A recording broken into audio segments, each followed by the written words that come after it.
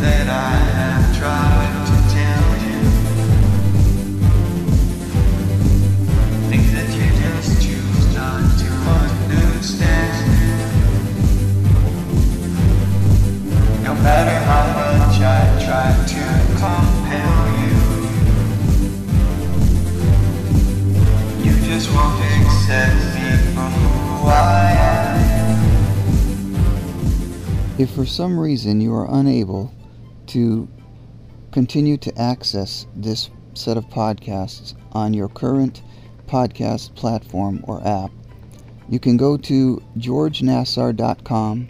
That's GeorgeNassar.com, and click on the podcast link, and the entire podcast is right there, and you can listen to and download it from there. Thank you. There are those who believe that the American criminal justice system is broken. They believe it is broken from the arresting officers all the way up to the prison and jail administration, and of course also includes the judicial branch. I guess for me, all of this started back when I was still living with the Bellews, B-E-L-L-E-W. Nice family, had 14 foster kids, and the only ones who got attention were basically the ones who caused trouble. And that wasn't me. That was not me. I was exactly the extreme opposite of that. So basically I got neglected. Nobody was there to, throw an arm over my shoulder and say, hey kid, let's go somewhere. Let's, learn how to throw a ball or this or that or whatever. Which is pretty much the bane of all of my foster care experiences, because no one ever taught me anything about sports. How to play or any of what you're watching on television or any of that. But okay, anyway, so during this time, I was just a stone's throw from Forest Park, and I was there just wandering around, just doing nothing, because I didn't really have a lot of friends, but I was over by the courts, the tennis courts, and there's two distinct sets of courts. One is asphalt or concrete, whatever it is they use, and which is very low maintenance, and the other ones were the clay courts, which they use clay, and unfortunately those things need to be maintained very, very religiously. If it rains, you got to do so much, and then in the spring, after the snow is gone, you have to do a whole bunch of stuff to prepare them and to do that. And the general maintenance, day-to-day maintenance is, if the courts start cracking and stuff, of course this affects where the ball goes. So it all has to be smoothed out. It has to be wet. First it has to be sprinkled with water, and then it needs to be rolled out. So anyway, so I was there, and I noticed this old guy. He was at on the other side of the clay courts, working on the backboard, where you can practice, you can play squash, or you can practice your skills at tennis. Anyway, it was a hot day, and he was up there, and I felt bad for him, so I went over and introduced myself and asked him if I could help, but he said sure, and so I was helping him, and this was the start of a great relationship, because first of all, I should say he was really flabbergasted at the fact that this young teenager would actually come and offer to help for nothing, and so he offered me a job. It wasn't going to be a high-paying job, it wouldn't be that, but it was a few bucks in my pocket, $10, $20, and all he wanted me to do was just basically take care of the clay courts, in that I would, if they needed to be wet down, if it was too dry, I would wet them down, then I would wait a little while, get the little gas-powered roller out there, and I would, and that was a hoot. Just being able to drive that thing was awesome. And then roll the courts, pack it down by rolling them down, and then doing other miscellaneous things. And like I said, he was paying me, and so this went on for a little while. My foster mother, Dorothy, did get a little suspicious, and she asked me if, hurting me or touching me or anything like that. And I was like, no, no, no, no, no. I says, he's more like a father or a grandfather figure to me, and none of that happened. But so Charlie started taking me out, on little excursions. We went to Mount Tom ski area. Of course, it's in the summer, so there's no skiing, but it's just beautiful up there on that mountain. It's just gorgeous, especially in the fall with the fall foliage. And it was just great, And then one day he told me, because I was there whenever I said I was going to be there. Whenever I had to be there to do my work, I was there. And so he had asked me. He said, "Well, listen, what I'd like to do for you is open up a bank account, a joint bank account, and for every dollar that you make, whether you're making it here or if you got another job, we can put it in that bank account." And he would double it. He would add to. He would double whatever I had. And so I did, and he did. And again, I know it may seem like, oh, well, it's a joint account, he can take your money. Trust me, this old guy had enough money. He did not need to be taking mine. He was actually trying to help me, because I had talked to him and, discussed the fact of my upbringing and the sense of the foster care system and that. And he felt, it tugged on his heartstrings, and he felt very, very moved by it. So this went on for, pretty much until I moved out of that foster home. But the reason I'm bringing up Charlie right now is because of what I'm about to say next. Okay, so I invited Richard, the alleged victim in my case, over to where I was living, which of course I wasn't living with my mother anymore. I might have wanted to mention that if I hadn't. We had a big blowout, and so she kicked me out, or I left. I think it was that I left. But anyway, the point is, she lived in Chicopee, and the rest of my a couple of my siblings and my stepfather lived in Springfield, so I went to move in with them, and this was Biltmore Street, just down the street from Forest Park. And so everything was going good there, and then a few weeks went by, and then it was my birthday. It was my 19th birthday, and so I contacted Richard's mom, and I said, "Do you think Richard could come down? And we'll go to the movies and stuff like that." See, I really didn't have many friends my own age. I was basically emotionally stunted. Mentally, I was pretty much more advanced than most people I knew around me, which was weird for a child, because for my age now, then yeah, it's expected, but back then, not so much. In truth, pretty much all my life, not now, but all of my childhood, I would hang around with kids that were younger than me, because emotionally and mentally, I could relate to them better. I mean, granted, mentally I was pretty much above most kids my age, but certainly my emotions were definitely diminished, and so I could only relate to kids that were younger than me. Now, when you're a kid, nobody thinks about that, because you're only a few years between you, and you're basically harmless. But as you get older, it becomes a little more dicey, which is what this did. So I wanted to talk about a little bit about the history of why would I take a 13-year-old boy under my wing and try to help him out. Well, there was this guy named Charles DeBarger. I'm sure he's passed by now. He was old then. And when I was in my early teens, or mid to early teens, I saw him working on the backboard, the squash backboard, and so I went over there. I introduced myself, and I asked if he needed some help, and he's like, "Sure."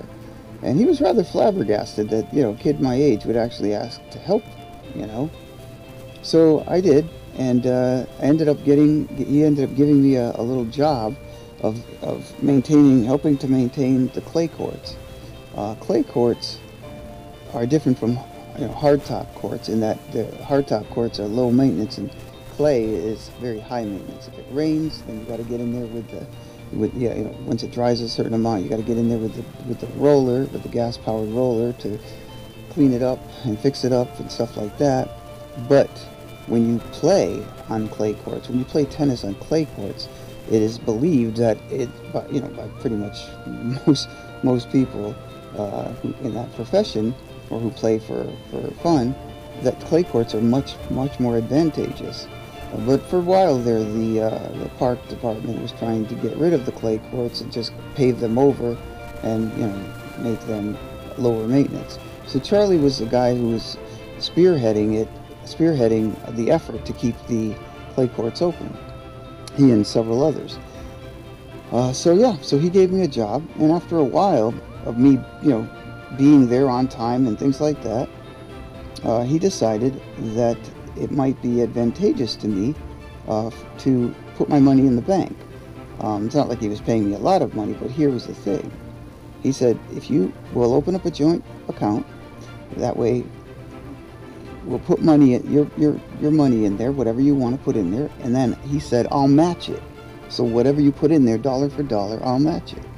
And then down the road a bit, he actually said, asked me if I knew anything about the stock market, and I was like, no.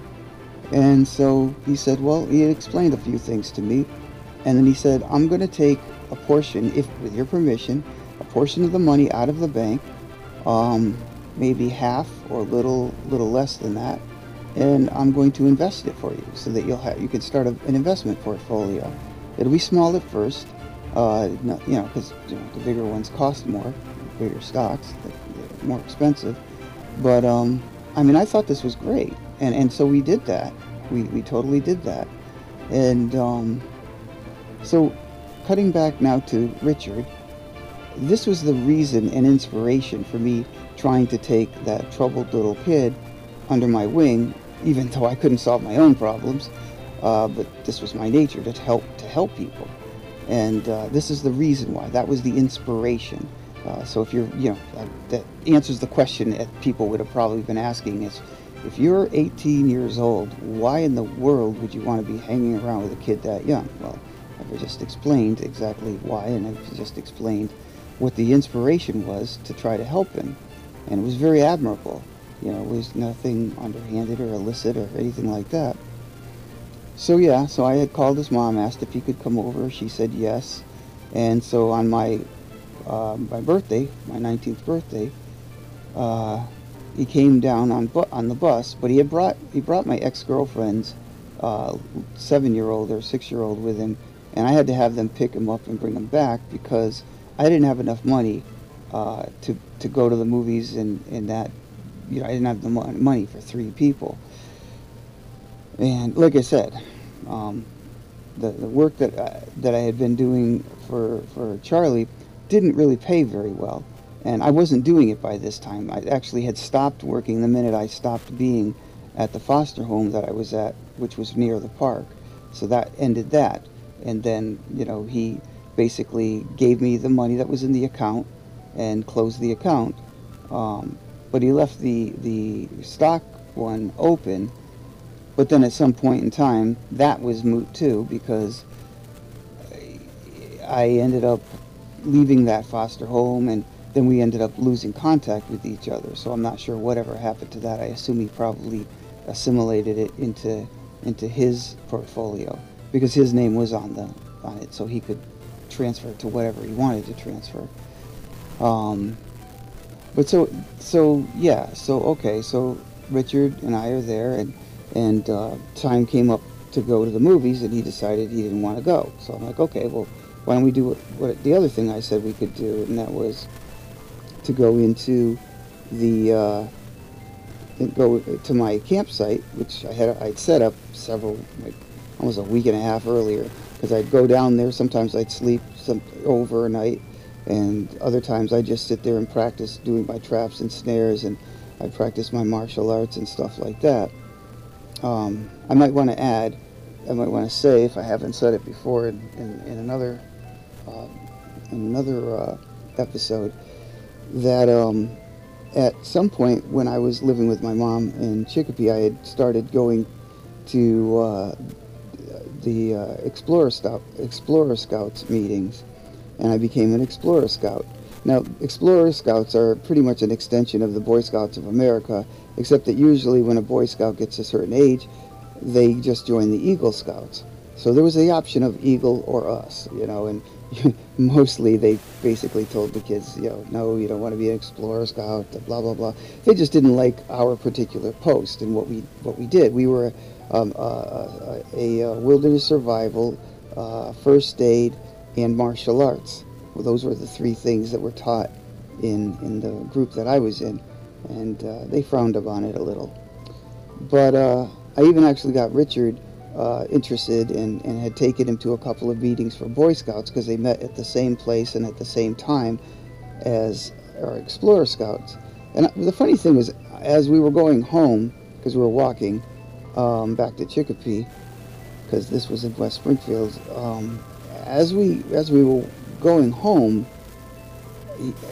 weirdest thing, you know, there were certain kids that were there that were pretty rambunctious and stuff like that, like to cause trouble. And I told him, I says, look, this kid's a little effer, is what I said, not heifer, effer, you know. I said, I'm just not saying the word. Trying not to swear in these things. Yeah, so I said, you know, he's a little effer. And Richard turns to me as we're walking, he goes, I hope so. Again, what I may not have mentioned is Richard was gay. Wasn't out of the closet gay, but everybody pretty much knew that he is gay as far as my family and my ex-girlfriend's family and his mom. They all knew, but we all just pretty much ignored it. So, okay, that's that. So anyway, so we went to the woods, we went to the thing, everything we were doing, everything, you know, I said, doing the traps and snares, taught him how to light a fire with sticks and this and that, or, you know, how to light one with one match if that's all you had, and everything was going fine. Now I'm going to pause here just for a moment because there's something I need to explain in order for you to fully understand the situation. There's something I need to say right now before I continue with that, so let's put a pause on that one. When I was very young, like most kids who are 6, 7, 8, 9 years old or something like that, I had an imaginary friend. And it was, you know, just like any other kid. But as I started to grow up, something happened, and not happened to me, but something happened within me that it changed from an imaginary friend to an actual personality. And it just grew like that. And it was, at that point, it was a singular entity, but it was certainly not me, and it was, you know, a multiple personality kind of situation developed. As I had gotten older, that was split up into 4 different entities, and I'll explain to you their names and how it came about. It's a little embarrassing, but I'm going to do it anyway because it's relevant to what I was talking about when we were doing the traps and snares and stuff.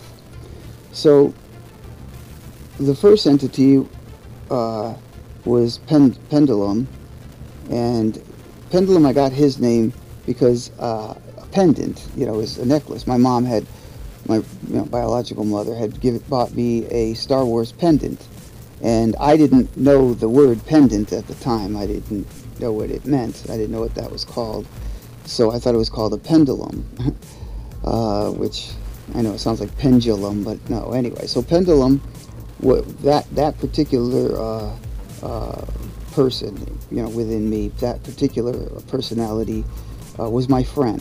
That was his capacity. Then there was Oth, which is O-T-T-H. At the time, Rocky 3 had come out, and I really enjoyed it. And so I was trying to figure out a name for that one because he was my protector. If I was ever in a situation where it was an altercation, he would take over and deal with the situation. So I thought of Rocky 3, and then I said, well, why don't I just go for one?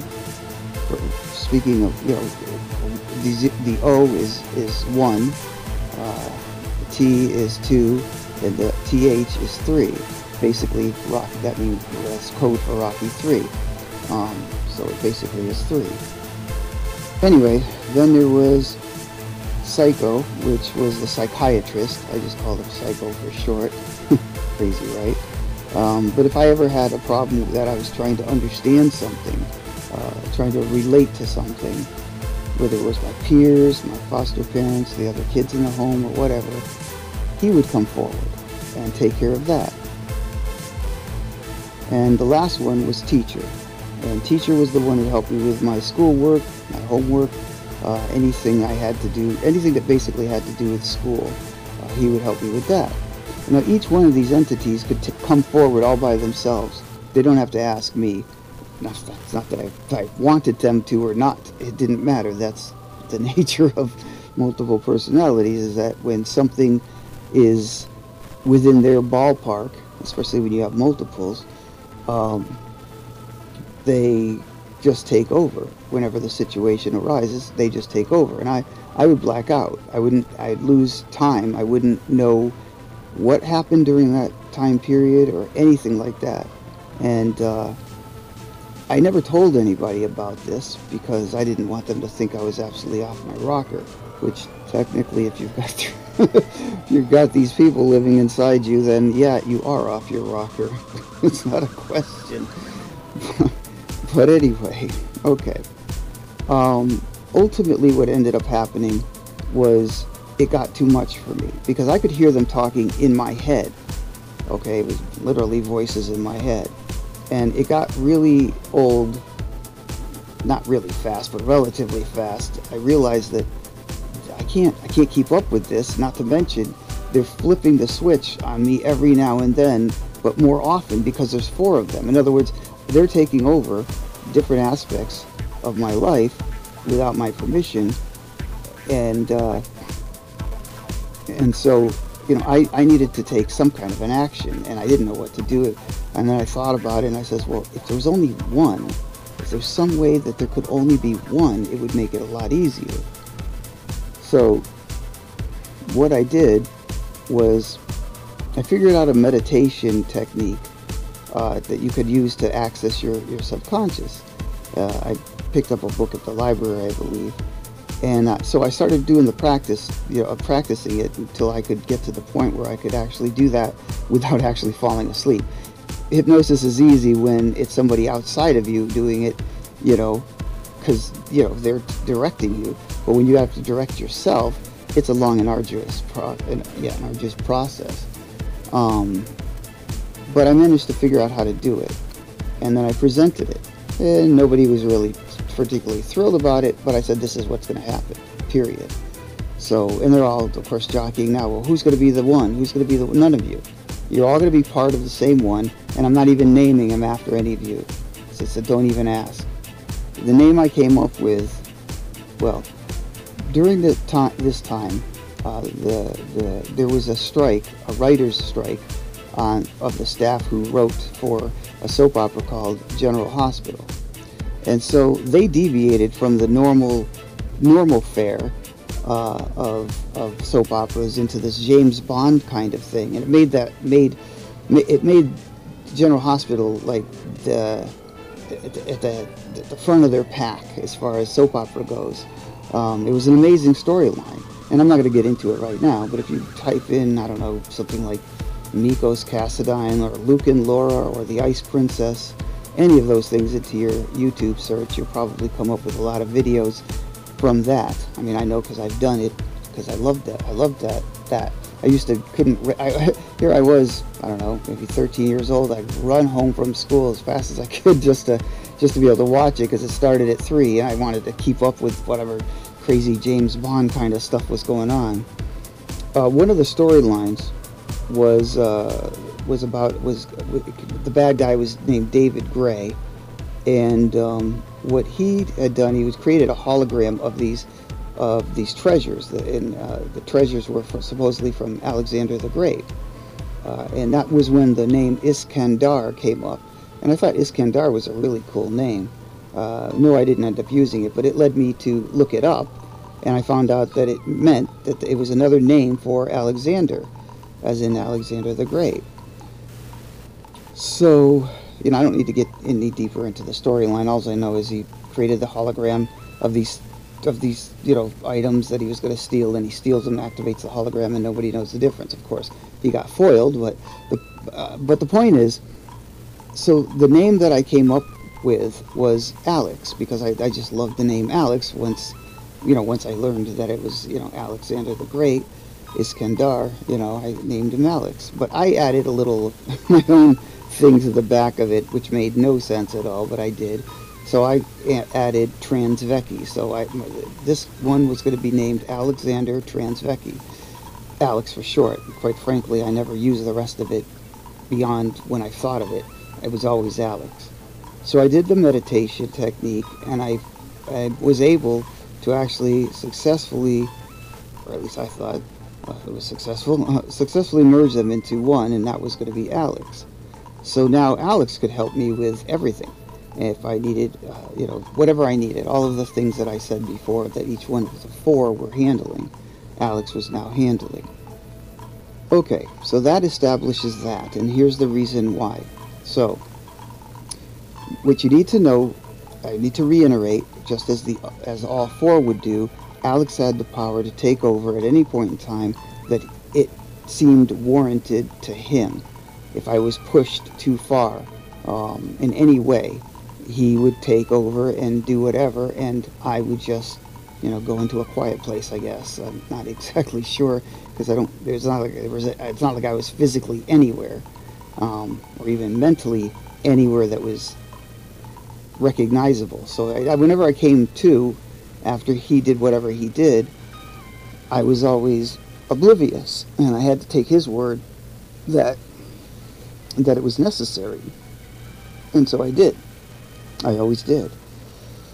It annoyed me sometimes because, when you're in the middle of a crowded room of people, or in some place where there are other people, and all of a sudden he flips the switch because of perceived danger, his personality is not my personality. So clearly people knew there was something wrong with me. However I was talking was just not me, and things I was doing was just not me. And then I'd be asked about it a lot of times later. When we were at that party, or when we were over this guy's house, or whatever, what were you talking about when you were talking about blah, blah, blah? And I'm like, you know what, honestly, I was just in a daze at that time, so I don't remember. I come up with some stupid excuse, because what am I going to say? The truth? Alright, so now that we've established that, here's the relevance. So we were in the park, Richard and I, and we did the traps and stairs, we did the fire thing, and then all I remember is him he started to say something.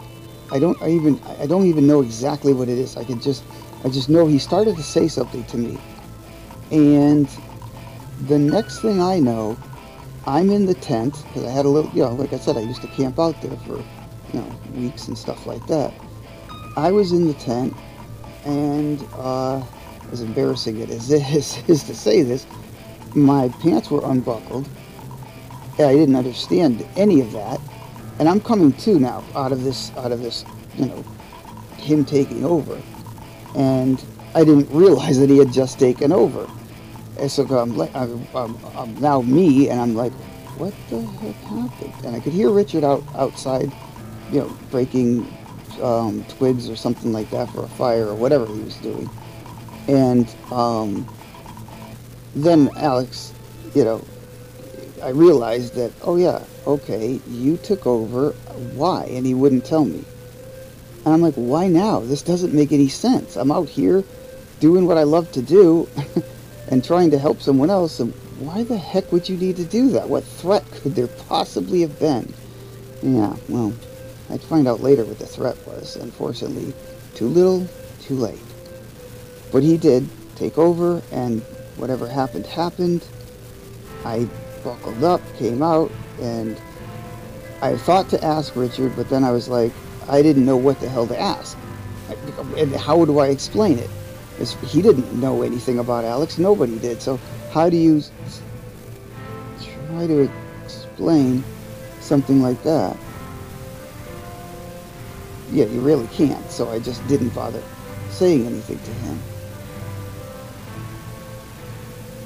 So we ended up ending that. You know, we did whatever else we had to do, and then we went back to the house. And I told him, I've got to, you know, we've got to go to the back to we got to go, you know, over to where the bus stop is, because there's a phone there, and to call your mom up. And because I don't know why, but he wanted to stay. He didn't want to go home. Then he actually started crying because he didn't want to go home. I didn't understand why he didn't want to go home, but he didn't want to leave. So I told him, I said, well, let's go call your mom, find out. And we did, and she said, no, he's got to come home now. You know, I said, okay, we'll be on the next bus, or he'll be on the next bus. So we're standing there, and I'm sitting with my back on the wall, facing where the direction of where the bus was coming from. And I told him, you know, keep an eye out, and zoom, right there, the bus just went by. And I told you to tell me when the bus was coming. So now that was the last bus. So he had to call his mom again, and they had to pick him up. And because of their inconvenience, I said, you know what, look, why don't I go with you to Dunkin' Donuts where I work, and you guys can get some free stuff. And they did, and we did. And they dropped me off there. They left me there, and they went home. And I went back to where I live. And so I thought it was a pretty successful day, you know. And I thought everything was great. So the next day, I went down to where I worked. I wasn't working, but I went down to where I worked at Dunkin' Donuts, and I was to talk to, you know, my couple of workers that were there, and their eyes were like, they're just like wide, and looking at me, and I'm like, what? I'm looking around thinking they're looking at something else, and they couldn't. I could clearly say that they were trying to mouth something to me, but they couldn't say it out loud because there were people there. So I just nodded and told them, you know, gave them the nod to come out with me. So they both came outside, and they go, oh my God, what did you do? I'm like, what do you mean, what did I do? What? They said the Springfield detectives were here looking for you. I'm like, the detectives? What the hell would they be looking for me for? They're like, I don't know, they wouldn't tell us. We told them, you know, where you lived, and, you know, and that was it. That we couldn't help them anymore. I says, all right, let me get back to the house, see what's going on. Now, my ex-girlfriend had bought me a leather coat. Don't ask me why, but it had all these zippers on it. So, being into martial arts and stuff like that, I decided, you know, I'm a kid, you know, so this is what teenagers do sometimes. Especially if they're loners and they're all up into martial arts, is you buy yourself throwing stars and secret concealed weapons and stuff like that. So I had a lot of that on me. And so as I'm going down my street, I'm dropping things behind trees on the tree belt. Because I'm like, if I'm about to get arrested for something, I don't want all this paraphernalia on me. Of course, trust me, it wouldn't have mattered with what was about to happen. So I got to the house, and then my brother Robert and my sister Terry are asking me, you know, what happened? The Springfield detectives were just here. And I'm like, okay, what did they say? They said, well, they just wanted to talk to you. I'm like, okay. Did they say what about? And they said, nope, they wouldn't tell us. So I went, actually, coincidentally, we didn't have a phone at the house. So I actually went back to that old foster home, the Balloos, where I had, you know, where I'd gone into Forest Park and met Charlie DeBarger and stuff like that. They just lived down the street. So I went there, and I explained to them what happened. They said, well, okay, we'll let you use the phone, but don't, they're not coming here. You know, tell them to go back to that house. We don't want them here. I'm like, no problem. I'm not trying to cause problems, and thank you for letting me use the phone. So I called them, and they basically said, yeah, we just want to talk to you. I said, well, I'm home. I'm home now. You know, so, you know, I'll be there. I'm gonna stay there. They said, okay, just stay there. So I hung up and walked back home and waited over an hour for these idiots. I mean, it's so urgent, and my heart's beating out of my chest because I'm trying to rack my brain thinking, what the hell could I have done? I'm the good kid. What did I do? You know, I mean, I'm the good guy. So they finally show up, they identify me and asked me to, go to the car. My brother Robert's he's sitting on the front steps, putting on his boots, thinking he's going to be able to go with me because he wants to know what's going on. And they said, no, you can't come. And then once we got to the car, he grabbed my wrist, slaps on the cuffs, puts my hand behind my back, slaps the other one on, says, gotcha. And I'm thinking to myself, are you a freaking idiot? Not me, him. I'm like, the way he said it was as if we just had a car chase or a breathless run through the park with him hot on my heels, and then he captures me and he says, gotcha. But it was like, gotcha what? Well, he knew what he meant. I didn't, but I'd find out. As soon as I was in the car, he immediately said that I was being arrested for the rape of Richard. I won't say the last name. And I was like, what? And it was interesting because when there was a female detective in the car right next to me, he was driving, and all I could think to myself was, get ready for the ride of your life. I knew this thing was going to be bad. I knew it was going to be bad. So they took me down to the Springfield Police Department, and I stayed there overnight. Of course, they took my stuff and my laces from my shoes and stuff like that. Can't have me hanging. At least not yet. No, but seriously. So then after that, the next morning, I was chained to a bunch of other guys, thrown into a van, or marched into a van, and then we went to the Hall of Justice. Yeah. We're sitting in the pews waiting for the judge, the judge to, talk about what each one of us is there for and what the indictments are and what the bail's going to be and stuff like that. So it got to me, the guard, poked me to stand up, so I stood up. The charges she read, I couldn't believe it, and it's probably a good thing that I didn't remember it for a long time again, because I was just like, what the hell? And it was basically several counts of rape of a child by force, several counts of threat to murder, several counts of threatening with a dangerous weapon. The dangerous weapons, by the way, they were talking about were a lot of the ninja stuff that I had, the martial arts stuff that I had, which I never even, there was no such thing as, there was just no threat. If I showed him anything, it was like, oh, look at this cool thing, like kids do, oh, look at this cool thing I got.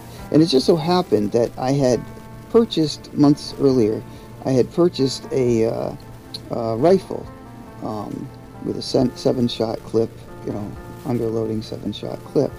And I was proud of it. I had an FID card, so that wasn't a problem. And I showed that to Richard when he came. And my stepfather, who I bonded with awesomely, my brothers took no interest in his woodworking stuff, but he had all this woodworking tools and stuff like that, and jigsaws in the basement. I took a very big interest in it, and so he took me down there, and we would do things and bake things. It was awesome.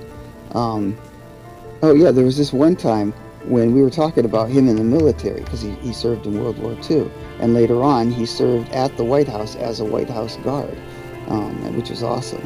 All of us kids got a certificate once we were old enough, and from the White House thanking him for his service. But we were talking about that, and he was telling, I was telling about how I learned. This is my stepfather we're talking about, just to make sure we're clear. And I was talking to him about, how good I was getting at throwing stars. He says, yeah, we learned not that, but we learned how to throw just about anything at an enemy and make it stick. I says, really? I said, can you show me? He says, yeah, let me go get a flathead screwdriver. I'm thinking he's going to grab a knife, from the kitchen. I didn't expect that. I'm like, is he crazy? Does he actually think he's going to be able to, yeah, right, whatever. So we're out there. We went to the backyard. He set up a board. And on his first throw, he nailed it. He threw a freaking unbalanced item that is not even meant to be thrown, like a throwing knife or even a regular knife. He stuck it in there, pulled it out, did the same thing like 2 more times, I think it was. And I was like, wow, that's crazy. So we had bonded. So So, just pointing that out. All of that said, we bonded great, like I say.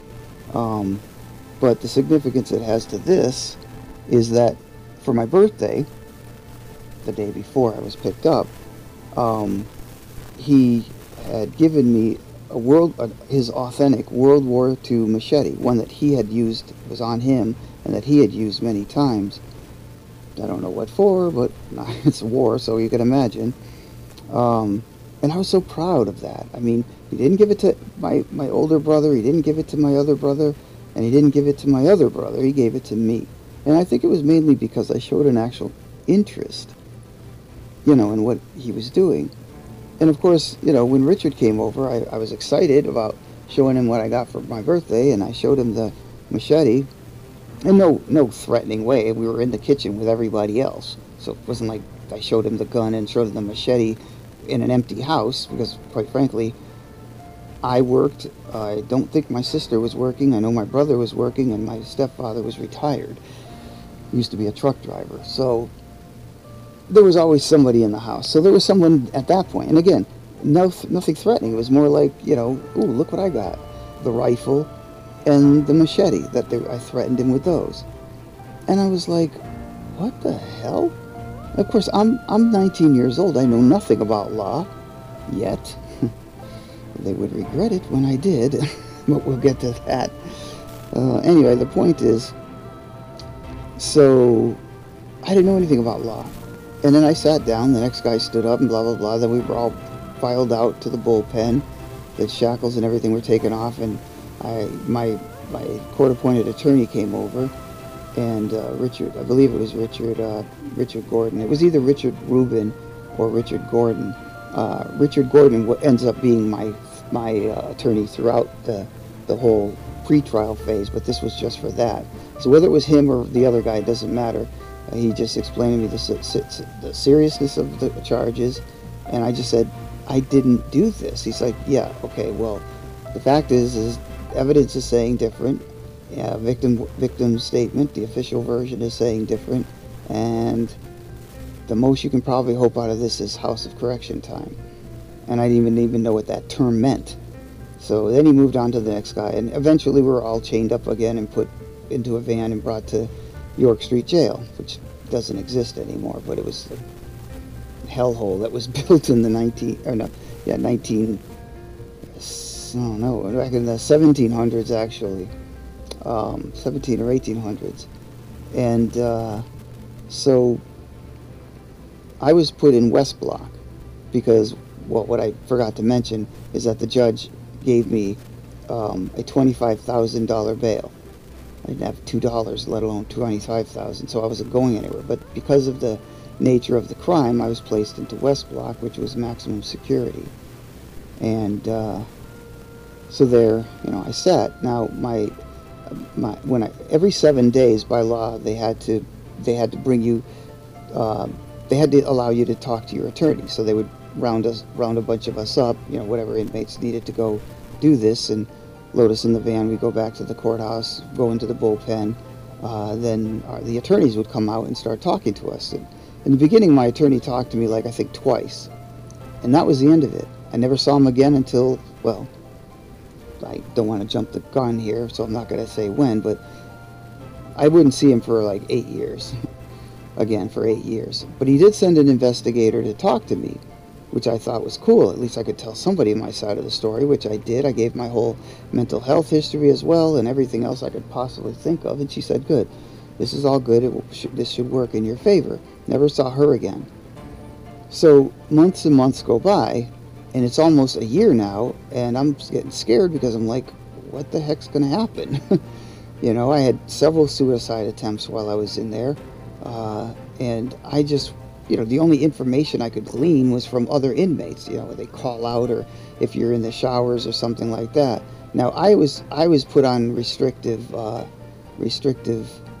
protective custody, so that basically meant I didn't go take a shower with the rest of them. I took a shower with the other people who were in my situation. But what I did glean was not very good. I mean, everybody seems to know what everybody else is in for. And if they don't know, they all they have to do is ask somebody. So pretty much the whole block knew what I was there for, and others similarly situated. And I was there with murderers and drug addicts and drug dealers and prostitutes, but these were all violent people, so that's why they were in West Block. So I got what I thought was enough information to help me understand things, and then I started thinking, you know, maybe if I talk to the detectives, since nobody from my lawyer's side is talking to me, maybe if I talk to somebody from the detectives, they'll understand, you know. Well, let me say this. Miranda writes, "You have the right to remain silent. Anything you say can and will be used against you in a court of law. You have the right to an attorney. If you cannot afford one, one will be appointed to you by the state. Do you understand these rights as I have read them?" Now, they did read the rights to me when I was in the car on the way to the police station. But the reason I just mentioned the Miranda rights was because I want to drive home something to you. You know the part where it says anything you say can and will be used against you in a court of law? Here's what they really mean, because this is really what happened. They mean that anything you say, whether it vindicates you or not, we're going to use it against you. Now here's an example of how that worked. Early on, months earlier, I had gotten a manila envelope. It was from the detectives, and it was the official version. And I have to say I laughed hysterically when I read it. This is the victim's statement. And I know you're thinking, well, why would you be laughing? Well, because I didn't do that. I didn't do any of that. And I knew I didn't do it. And I'm laughing my ass off because I'm like, this can't stay. This can't ride any minute now. They're going to open these doors and send me home, because how can that not happen? This doesn't make any sense. Of course, again, I'm ignorant. So then I talked to the detectives months later, and within a week I get another envelope identical to the other one with the same official version, except now they've taken aspects of what I told them and added to it.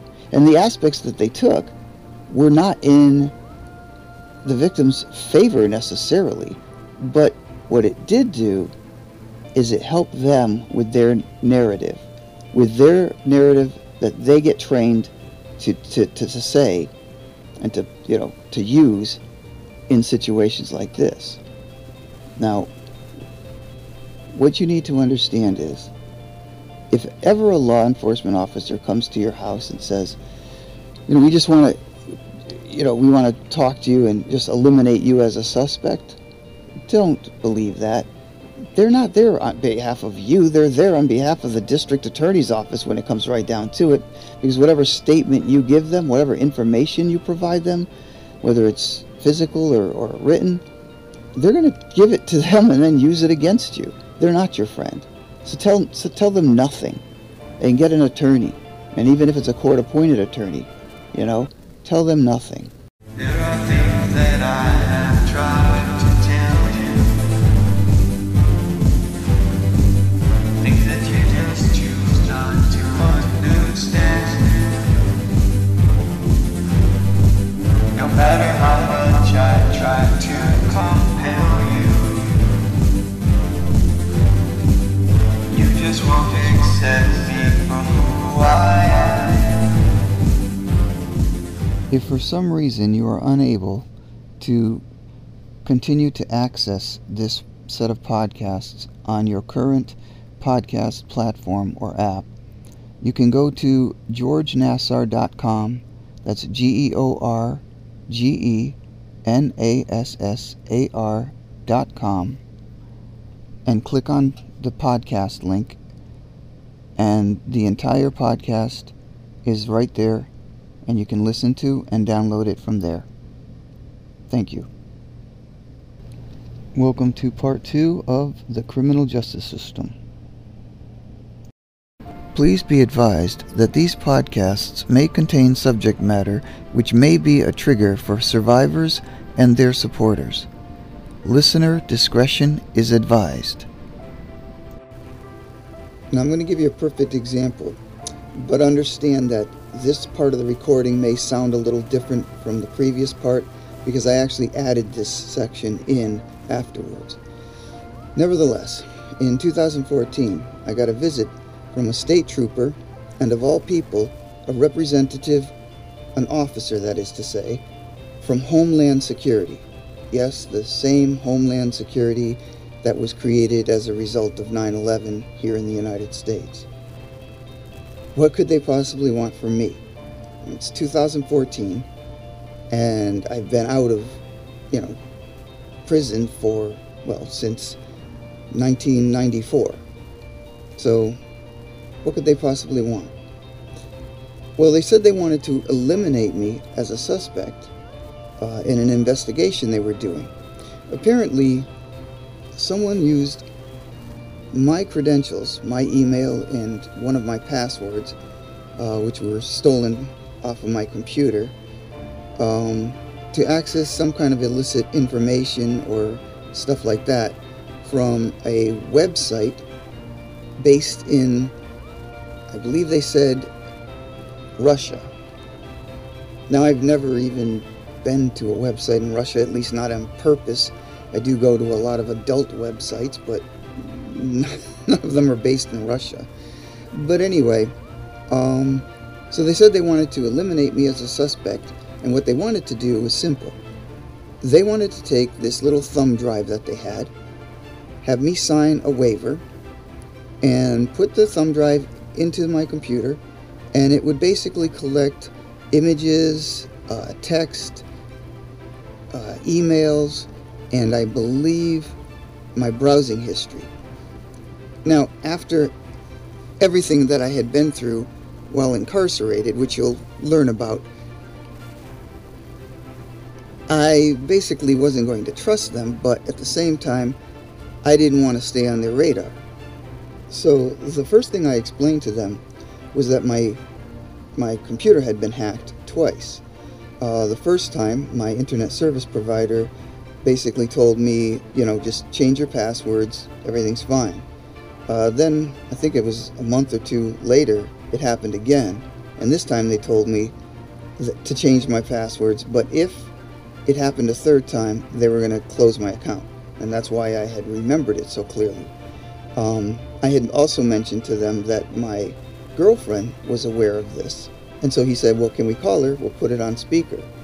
And obviously, with them standing there and her not knowing I was calling, there was obviously no way that I could have staged this or anything like that. And quite frankly, with her integrity, she wouldn't have lied for me anyway. So they called, and I explained to her they were here and what it was about. And without me even saying another word, she just chimed right in, and she says, well, do they know that you were hacked twice? And that your service provider was going to close your account. And that was pretty much all they needed to hear, because they're standing right there. Again, they couldn't have planned this in advance.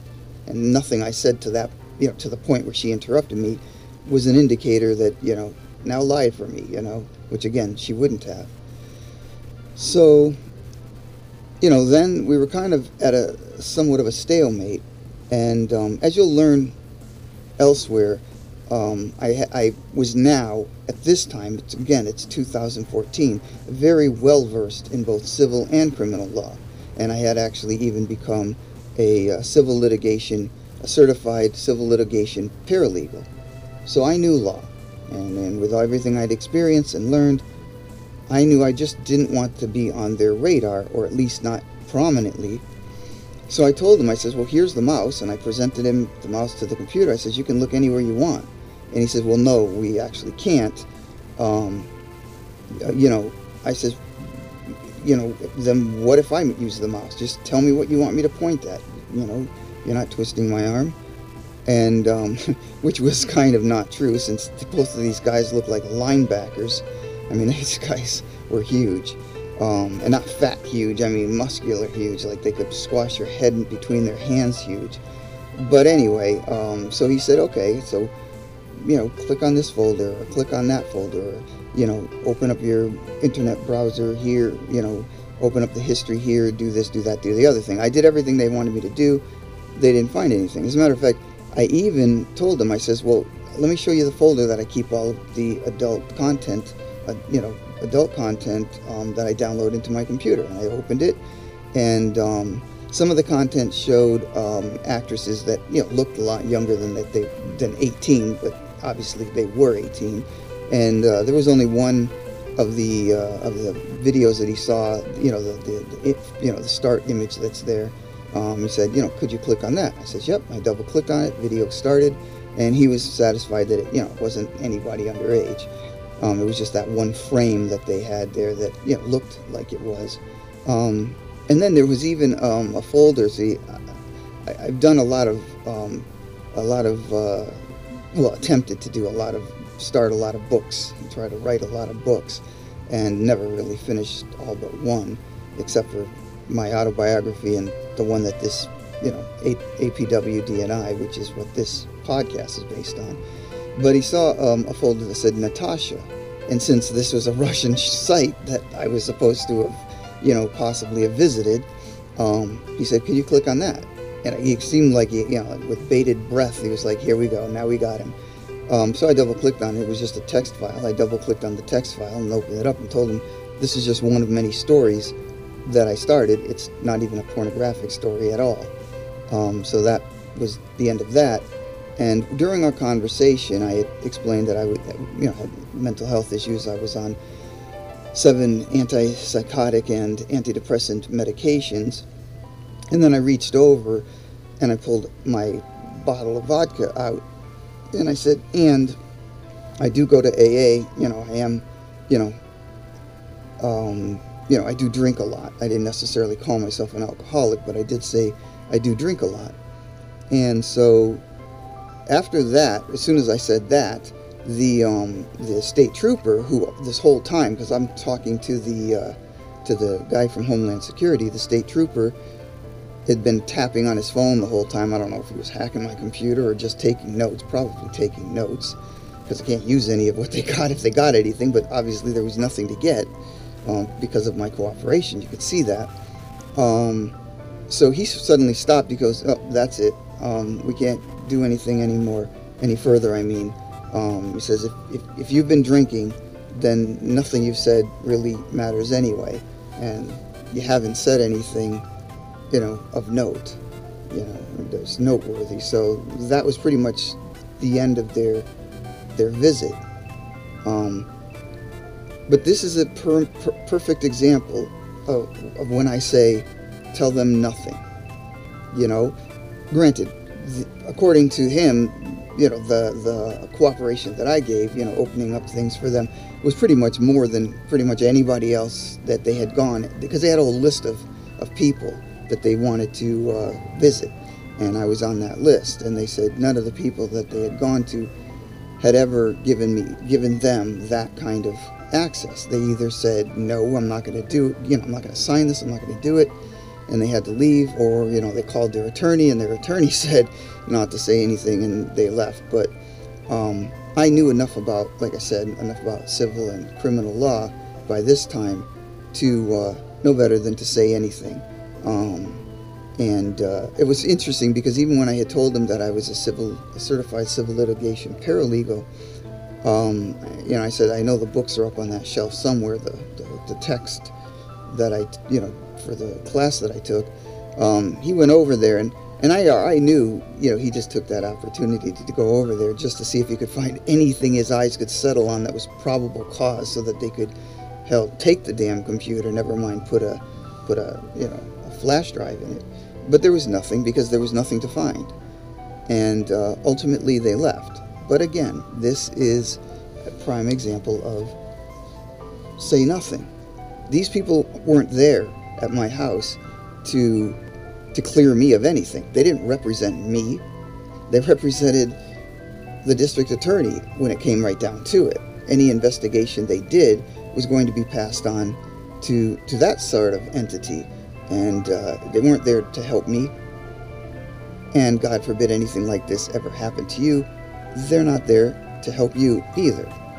It's all for their own stuff, for their own files, and for their own case that they're trying to make against you. So say nothing. That's all I can say. Say nothing. After I made this statement to the detectives, my attorney, of course, like I said, we have to go down there every 7 days. My attorney finally decided to talk to me. He yelled at me, waving this paper in the air, saying, "Why did you talk to them? I could have gotten you house of correction time." And I said to him, "How am I supposed to know that? You never told me anything." I'm like, I've been sitting in this cell for all these months, and I never hear from you. I never hear from any of your people. I don't even know what's going on with my case. I said, "That's why, because you left me no choice." And he just rolled his eyes and walked away. You know, I was in the right. At least, I mean, yeah, of course. Anyone listening to this might say, "Well, any idiot would know not to do that." Well, there were no CSI programs. There was none of that stuff. The most we had was, I don't know, emergency room type dramas and a couple of police, like I think Hill Street Blues or something like that. But I mean, I had no way of knowing what I could do and should do and shouldn't do. I mean, there's no way that I could know that. So here's what ended up happening. It's now about a year that I've been incarcerated, pre-trial. And so he convinces me that because I went and did what I did, that I should plead guilty, which I have a feeling he was going to have me do that anyway, but that I would plead guilty and basically throw myself on the mercy of the court, because the court's the one who sentences. The district attorney office may give recommendations, but it's really the court that sentences.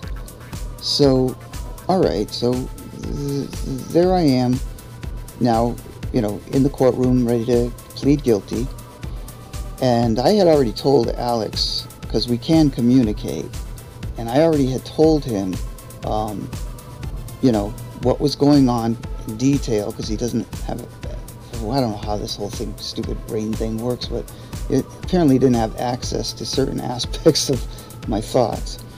Don't even know if that's a thing, but that's the way it was. That's the way this went. So I explained it all to him. Okay, so now that I've said that, I'm sitting there on the stand. Virginia's in the audience. Charles DeBarger's in the audience, because I was still in touch with him here and there, and I definitely called him when all of this happened and let him know. So he was there, and I was surprised because, like I said, I hadn't seen him for years. Way in the back was my handler. If you're wondering what that's all about, then you're going to have to listen to the About Me, and then you'll know what it is, what it's about. And he's browbeating me, and I'm like, I don't know what the hell he wants. I'm scared to death there, and my heart's pounding, I'm sweating. And so the judge has to do what's called, she had to do the plea colloquy. Basically, she has to tender the plea. The plea colloquy is the whole thing. She has to tender the plea, meaning she has to ask you on indictment 1, you were charged with blah, blah, blah. How do you plead? And you're there to plead guilty, so you're not going to say not guilty, so you plead guilty, and then she asks you details about what happened, because she has to, and this is legal, she has to do this. It's not like she was a nice person or trying to trip me up or something. She has to ask, details. I need details. What did you do? This way she knows that I'm actually not just admitting it, but I'm saying I'm guilty, but I can actually tell you what I did. Because Alex took over, and I went wherever I go in my head. I don't know where that is. I don't know how that works. But I do know that I lost time. And from what I was told by my attorney and what I was told by Alex later was first of all that, he could see that I was in a dangerous situation. And he knew the truth just as I knew the truth. So what he did as me, was blame Alex himself, but not himself because he's supposed to be me. But he blamed Alex. And that just, I guess, pissed off the judge because it was interesting. At one point, he allowed me back after the plea colloquy, and everybody's frustrated. And because I'm blaming Alex, and they're like, who the hell is Alex and where the hell did he come from? Well, they would have probably known had they actually done a proper investigation, which they didn't. Neither side did. The district attorneys didn't, and the people representing me didn't. But when I came to, I'm still sitting on the stand, and the judge says to my lawyer, is he taking any medications? And he's like, yes, Your Honor. He's taking antidepressants. He's had several suicide attempts, and he's had several blackouts. And I had. They may not have understood what was going on, but I didn't remember anything between the times, when things were going on in the jail. But anyway, so the judge said, look, I'm going to see him tomorrow morning. I want him on eyeball watch tonight. No medication. Take everything away from him that he can use to hurt himself, and just put him on eyeball watch. Now, I want to let you know what an eyeball watch is. Pretty much what you think, except they're not watching somebody's eyeballs. No, what it is it's a guard sitting outside your thing on a chair, just watching you. You can do anything you want. Take a dump, jerk off. You can do anything you want. But he's there to make sure you don't hurt yourself. And they did take my stuff out, and they did take my medications. So the next morning comes up. Again, they don't know about Alex. Nobody does, because nobody asked. I might want to also say they denied me a 30-day evaluation at Bridgewater Treatment Center for the Criminally Insane. Pretty much anybody in my situation, and everybody in that block that was in my situation, had gone for their 30-day and then come back. And I know this because I saw them leave, and then 30 days they came back. And a lot of times, people talk, and they talk about what's going on there and blah, blah, blah. So I got the information, but nobody had sent me there. So if they had, they would have learned about Alex. They would have learned about everything. Because there's a lot more details to this, but that's in my book. You can buy it at lulu.com. That's LULU.com. Go up to the taskbar of the search bar, type in "Just Call Me Foster." Foster is in quotes. Click the drop-down menu, select books, and then click the go button or whatever, the arrow key, and you'll come to my book that's on there. You can buy it in paperback, which is a little more expensive because it's very thick. It's like Harry Potter book thick. Or you can just do the digital download. You can purchase that. Okay, so enough of that. Okay, I'm now at the next morning. Eyeball watch went well. Didn't kill myself. Didn't try to kill myself. Back in front of the judge. Okay. The same thing happened. Again, they don't know who and what Alex is. They don't know if it's a ruse. They don't know what. Of course, it wasn't. I know that. But what happened when she started to try to do the plea colloquy again, I was gone, and Alex was there. And nothing he said made sense to them. But I'm guilty wasn't coming out of that mouth. Out of my mouth / his mouth. Anyway, guilty was not coming out. Because he knew that I wasn't. So finally, as was explained to me by my attorney and others that I came in contact with that were in the courtroom this time, and I might want to say that this time Virginia wasn't there, Charlie wasn't there. I think they were like, who the freak is Alex? What the hell is he trying to pull? I mean, I'd been seen by the court psychiatrist early on, and basically Dr. Michaels had said, yeah, he's extremely sexually immature. He doesn't understand the most basic tenets of, he understands sex, the mechanical act, but he doesn't understand the social aspect of it. what you should do, what you shouldn't do, things like that. Gee, I wonder why with the group and all the molestation that happened in foster care. If you don't know about the group, read the About Me, listen to the About Me. So, anyway, what had happened was Alice had taken over, and ultimately the judge, asked the attorney to do the tendering of the plea, to ask me the questions. And because she was like, does he even understand what's going on here? And my attorney couldn't really say anything because the dumbass hadn't been seeing me for an entire year. He didn't investigate anything, or he'd have known all of this stuff. And then he would have said, okay, wait, we got to get this guy in for treatment, for 30 days to find out is he faking it, or is this real, or what's going on? Of course, I wasn't faking anything, but from what I got, she asked him to do the plea colloquy, to tender the plea. Now that's illegal. She's supposed to do it, and only her. And if that can't happen, then I go to trial before a jury. So he did it, and I still couldn't answer the questions properly. Gee, I wonder why. So then the judge said, look, we're going to do this one more time. We're going to wait until this afternoon, keep him on watch here at the courthouse, wait till this afternoon, and we're going to do this or we're going to trial. And the exact same thing again happened. And what my understanding is that my lawyer tendered the plea again, and the judge just accepted it. Totally illegal, but just accepted it. And that was the end of it. She sentenced me to 30 years consecutive, with 3 years before eligibility for parole, including time served the year that I served pretrial. 30 consecutive years.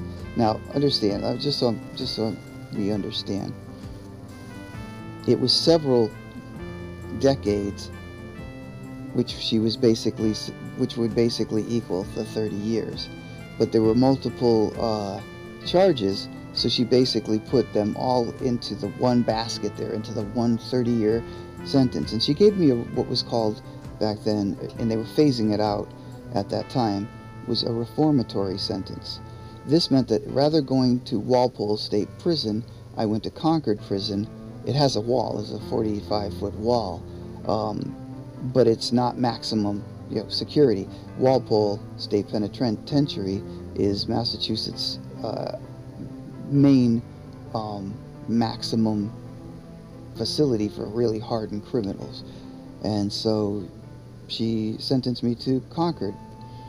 So I wasn't going to get out until 2014. And we're in 1986. No, sorry, now a year later, 1987. So, yeah, most of my life was going to pretty much be gone. After sentencing, I was brought out to the holding area where they have you stay until they, let me rephrase.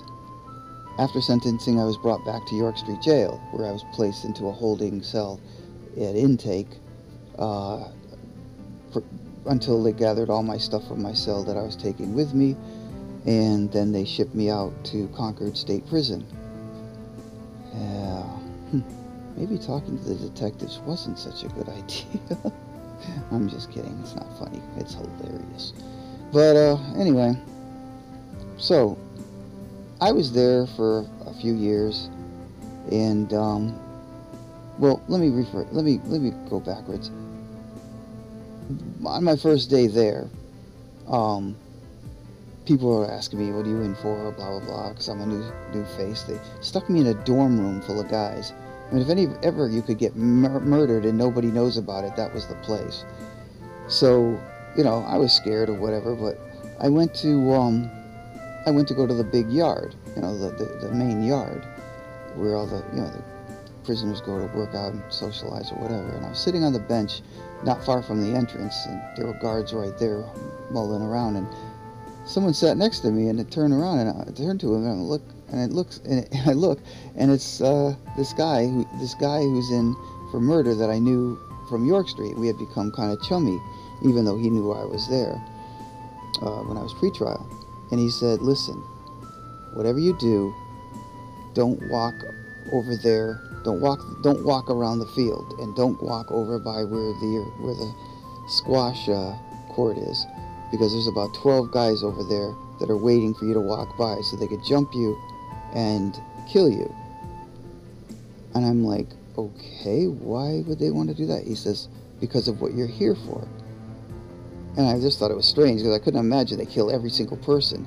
But no, it was one stupid idiot, probably this guy named something Matthews, last name Matthews. He likes to stir up crap when we were back at York Street. And I think he got everybody worked up into a frenzy, and they decided they were going to just do this. So obviously I took his guidance serious. I sat right there next to the guards until it was time, and I never set foot in that yard again. I walked past it many times on my way somewhere else, but never ever did I go into that yard. And so then I told the guard that I was suicidal because, I needed to get out of that damn dorm. So he put me in with another guy, and then ultimately they put me up on what's called New Man's Line, or New Line, which is actually originally, because it's a very old place, that was actually the original intake building, so all the new guys would go there until they were processed out into the population. But now it was for protective custody, and I basically stayed in protective custody with a bunch of other guys for quite some time. Then I wrote a letter to the sheriff's department. Oh wait, hold on. First, let me say, they reclassified me several times to different prisons, but there was always someone there that was on my list of enemies, so they had to pack me back up, send me back to Concord. So they were doing this off and on, every 6 or 7 months. Okay, so a few years went by, and yeah, they were bouncing me back and forth, back to New Line, back to New Line, and I wrote a letter to the sheriff's department at York Street, and I said, listen, I want to go to the sex offender therapy group that you guys have, plus I'd like to finish up my work from MCDI, which is Massachusetts Career Development Institute. I don't know if it exists anymore, but at that time, when I was younger, some point in time when I was a teenager, I had been enrolled in that, and I took a graphic design course, but I didn't finish it.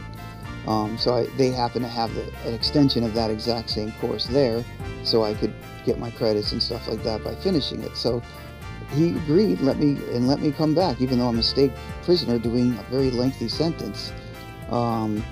He just didn't feel I was a danger to myself or to anybody else. So I went back there. I finished the graphic arts thing, and they didn't know what to do with me then. I was still going to this guy named Roy. I won't give his last name. I should, because he's a jerk. He's a freaking... he's a jerk. But anyway, I was still going to Roy's sex offender group, but they didn't know what to do with me, because once I finished that course, that was the main reason why I went there. So they made me the librarian. They didn't have a librarian. And don't worry, this is relevant. So I'm the librarian, and they've got mixed with the regular books, law books. And I never even looked at the law books or anything other than to reorganize the shelves so that everything was in alphabetical order and things were, everything was where it should be. And I did a great job. Now, what I didn't realize was that the previous librarian, or another inmate that was in that, in that jail, had filed a lawsuit a couple of years earlier for not having an adequate law library. So that was going through the courts, and by the time I became the librarian, it had gotten to the point where the judge was actually going to be doing a walkthrough and be stopping at the libraries, but actually the walkthrough was specific for her to come, or for, I think it was a him, I'm not sure, but for him to come to the library. But anyway, he was looking around at other things, I guess, earlier on in the day, addressing other issues that inmates have and stuff like that. Then he came into the library and he asked me straight up, he says, do you think that this library has enough law books? And I was like, well, I don't know anything about law. This is what we have here. And as soon as he saw it, he was like, shook his head, no, that's not even half of what you should have if you were to try to be looking up, case law and stuff like that. And so that happened, and that did not endear me with the staff at all, but there's nothing they could do because I'm not the one who initiated that. However, it sparked something in my mind, something amazing that would carry on through my life up to now. And that was, I started looking at the law books, and it was weird. In my About Me, I mentioned that if you've seen the movie A Beautiful Mind, you'll understand that I had a beautiful mind. I was like the guy in that movie. So I could look at something, pretty much anything, and as long as it wasn't really super complex and didn't use math, I could figure it out. I could figure out the problem, and then I could find solutions. You can check out the About Me and you'll find out more about that. But I opened up, I cracked open a few law books, and it was like the words were just popping out at me. And I understood what I was reading, and I understood how, suddenly I understood how to cross-reference them. There's a Westlaw, which has a key system, and you basically open it up, and then it shows you different citations and stuff like that. Then you go and cross-reference that with the case law books, and then you cross-reference those, the case law that you want, with the Shepherd's books. Keep in mind, there are pretty much no books anymore. I mean, it's pretty much all on computer now, but back then it wasn't. And so you shepherdize. It's called shepherdizing when you look cross-reference books using the Shepherd's books. And within a week, I was engrossed. I used up every hour that I could be in that law library / regular library. Regular library. I spent every chance I could with my nose stuck in that book. And well, then it came time for me to get my GED, so I did that. And then, because I was studying for it, but then after that, it was right back to the books. And I was cross-referencing, and I understood the case law. And it wasn't just reading words on a page, that, oh, well, the judge said this, and ruled this way, and descended on this case. No, I actually understood this. I could actually read the case law and understand it to the point where I was actually able to start creating briefs and motions. There were books there. I remember the F. Lee Bailey books on forms. So I opened those up, and it told me how to actually create a document, a brief, or a motion. And so once I learned that, I was like, wow. And so now, one of the other things, the byproducts of the judge coming through, was that they assigned a law student to the library, or to the jail, so that inmates could go to them and to him, and in this case it was a male, could go to him and talk about their grievances, and do I have a case for a lawsuit or for any other action to get these issues resolved. And he did his job. Sometimes it was yes, sometimes it was no, but at the end of the day, he was still the lapdog of the administration and of the court system, so he wasn't going to rock the boat too much. And I had talked to him a few times, and then something weird happened in Roy's group. Well, just outside of Roy's group. I had quit the group because I wasn't getting anything out of it. It was more traumatizing than anything else. I mean, imagine that you're not guilty, right? And that you have to sit in a room full of sex offenders who are giving graphic details about their escapades, and you yourself had been sexually abused. And then, of course, there's the group. Again, About Me. There's the group. And of course, they didn't know about the group, but they did know about that I was sexually molested when I was younger. And it was very impossible for me to sit there and listen to this stuff, because I'm a victim, for crying out loud. And they didn't want to look at it like that. So I just told Roy, go to hell, and I'm going to come into the group because it was volunteer. So he let that go, and I wasn't going for a while. And so one of the things he decided to do was contact my friend Arnie Nielsen. Now, I met Arnie through my brother Robert, because my brother Robert came to the jail to see me, I think, 2 or 3 times, and then he pawned me off on Arnie, who was a Christian man who had actually brought Robert to the Lord, became born again. And so Robert pawned me off on him, so now Arnie was coming to see me. And so Roy thought it was totally legal and totally normal for him to contact Arnie directly and ask him to persuade me to come back to the group. Just the fact that he's a psychiatrist or psychologist, and we have a confidentiality contract, and he's not supposed to be talking to anybody without my permission, and this is still the same way now with the HIPAA paperwork. And I don't know if they had that back then or what version it was, but he did not have the right to do that behind my back. So I filed a lawsuit against him. Now, during this time also, I had asked him if I could make a video to help parents and other people prevent this kind of, sex offenses and stuff like that involving their kids. And he said yes. So I was making it on Betamax. I don't know if you're old enough, if you're listening, if you're old enough to know what a Betamax player is, Betamax recorder. But that's what I was using, a camera on a tripod and hooked to a Betamax. And it was going great. I was interviewing other inmates. Some of them had been victimized as a child sexually. Others had just fallen astray. And for some reason, what they had to say was relevant to the segments that I was doing. So that was going great. Right up until, I filed this lawsuit. And unfortunately, I spelled his last name wrong, and the case got thrown out because of that. However, the judge was very apologetic about that. And, he's like, I can understand where you're coming from. But unfortunately, when I'm sitting on this bench, I have to follow the rules, and the rules state that, if you're suing someone, you at least have to have the name of the person you're suing. Otherwise, the attorney is going to do exactly what he did, and that is send you back a response saying that you got the client's name wrong. This isn't even the client; it could be anybody. So it was dismissed. So I continued to study law, and I was enjoying it.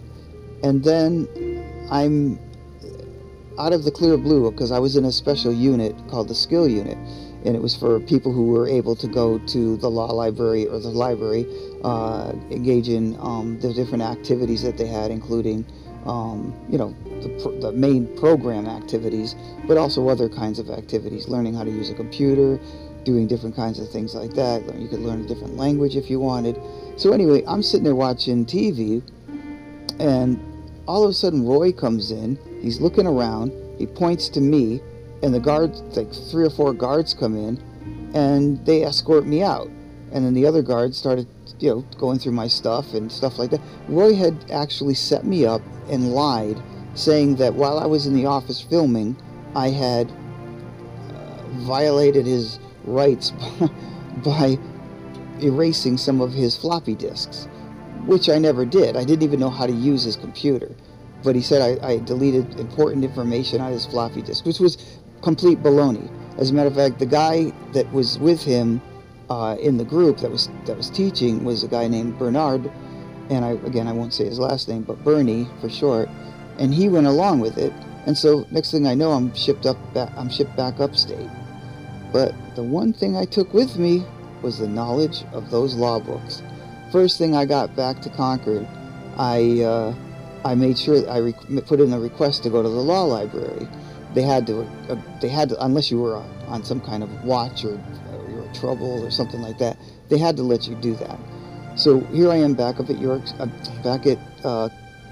Concord prison, and so I'm like a pig in you know what when it came to the law, the books. It was amazing because I walked into the law library for the first time there, And I'm like, holy crap. I'm like, this is like Wonderland. All these law books, aisles and aisles of books, reference books, everything you could possibly need to do anything you wanted to do with criminal or civil law. I put my nose in those books and I was learning like a sponge, sucking up everything. I understood case law. It's one thing to learn law going to law school. You learn the basics and you learn the etiquette and you learn obviously how to practice law. But when you get into a courtroom, it's a completely different experience, which is why new lawyers are, kept as second seat, as they call it, second chair, from the actual lawyer who's trying the case, who's in there trying the case or defending the case or whatever he's doing, is because because what they learn in the books at law school is not the same as what goes on in an actual courtroom. So anyway, I was just sucking this stuff up like a sponge, and then you get noticed after a while. Other inmates who don't know the law, they come in and they start asking questions of the law library. Now, I wasn't the law librarian, and they would always point to me. Go ask that guy.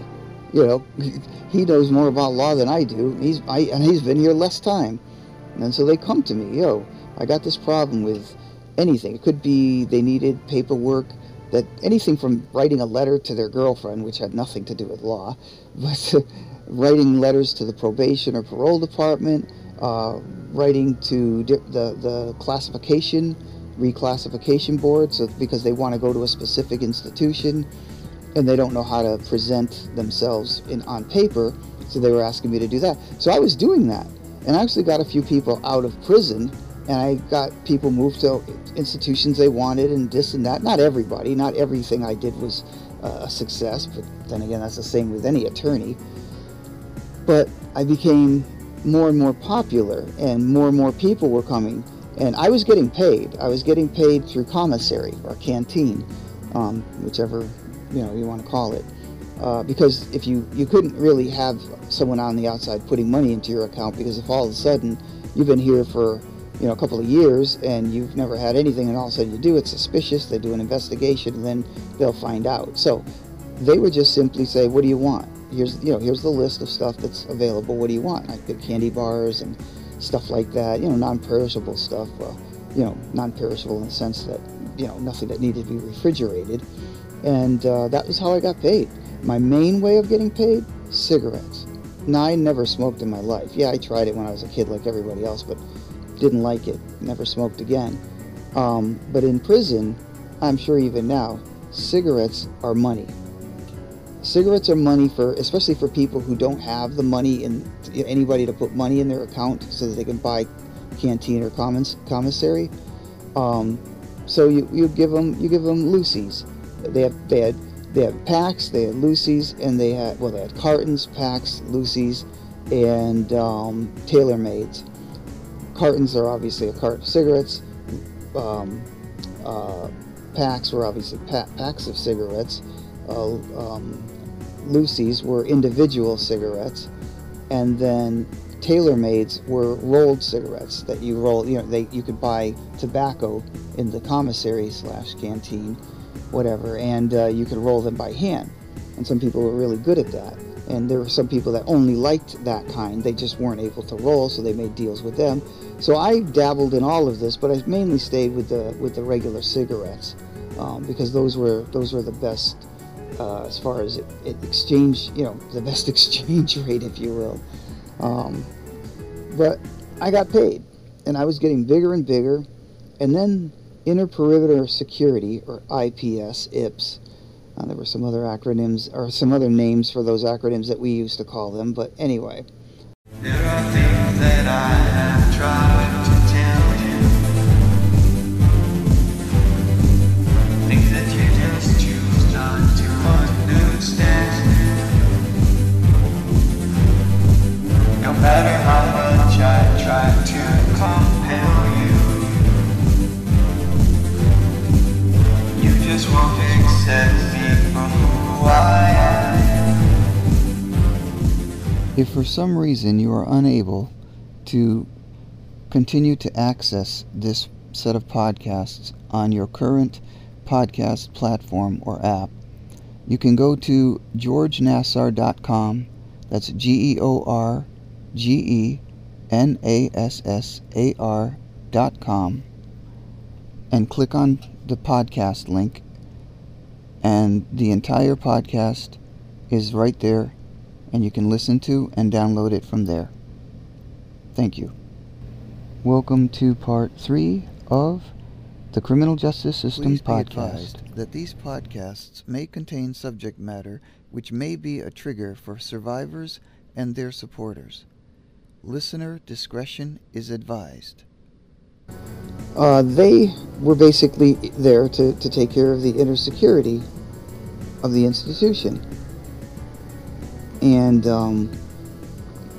what would end up happening would be that anytime, first I should say, being in PC, anytime I was going to leave the building, I had to be escorted by a guard for the most part, and they would freeze the entire institution.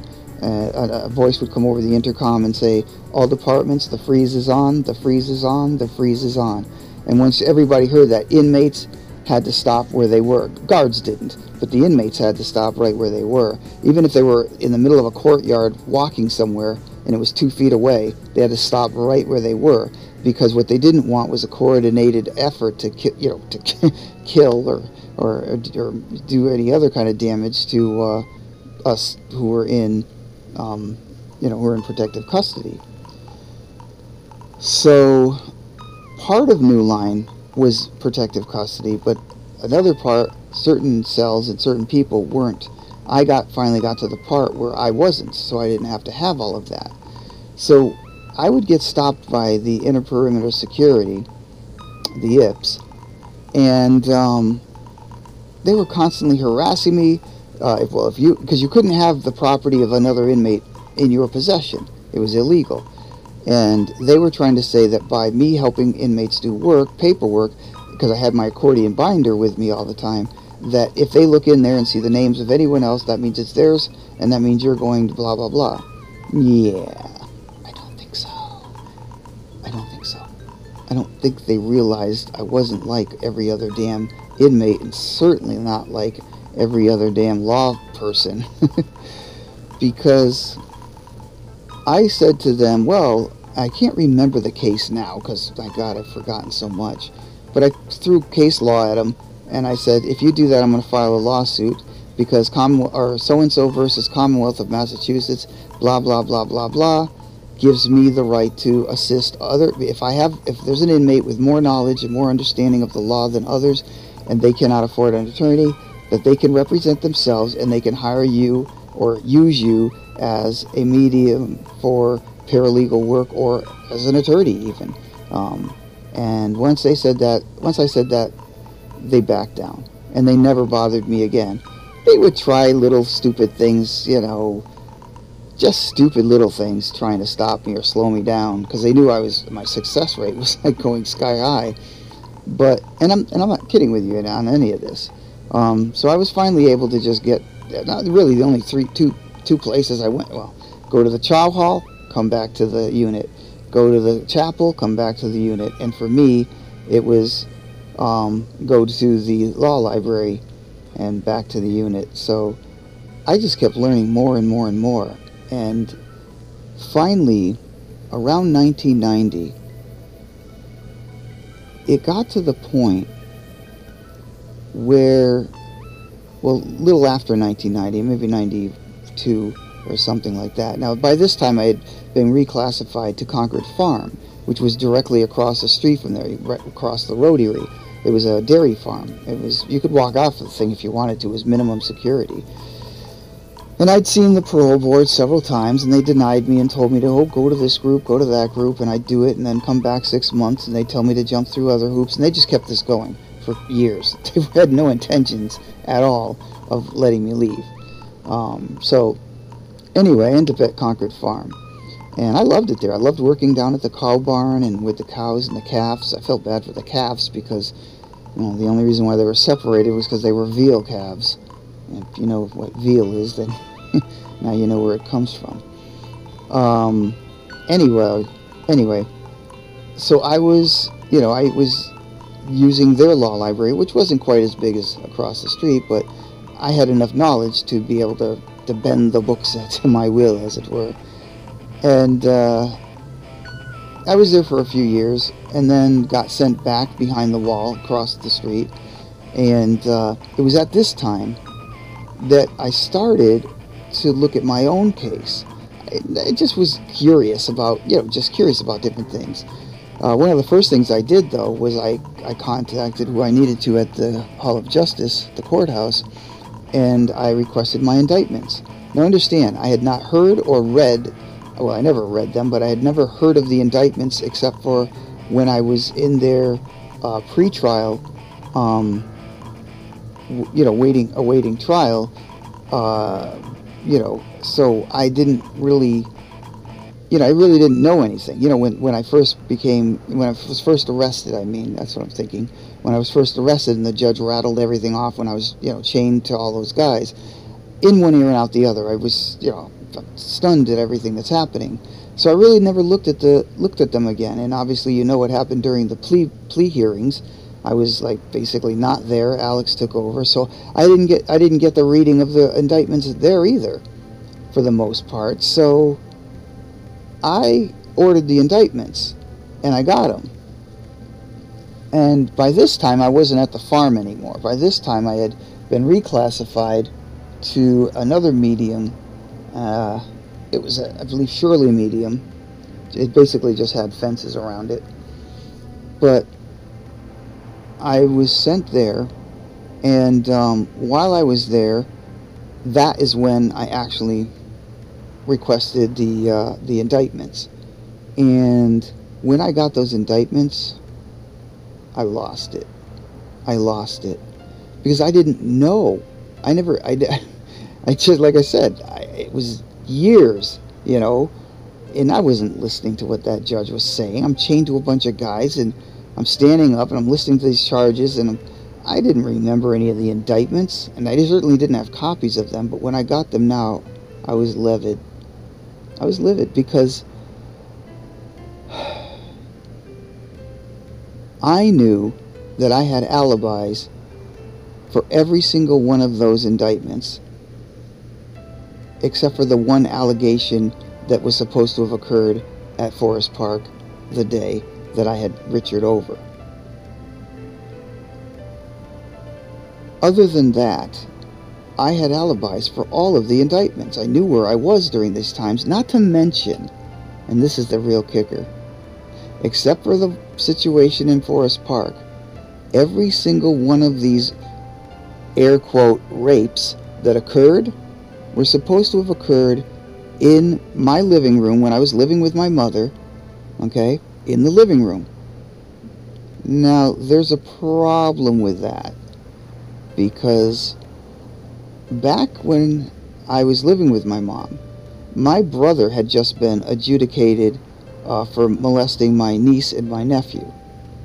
And so he was in the system, the prison system. And so everybody was still, very much sore about all of that, and they wanted to do something. So they found an organization called Society's League Against Molestation, or SLAM, in Florida.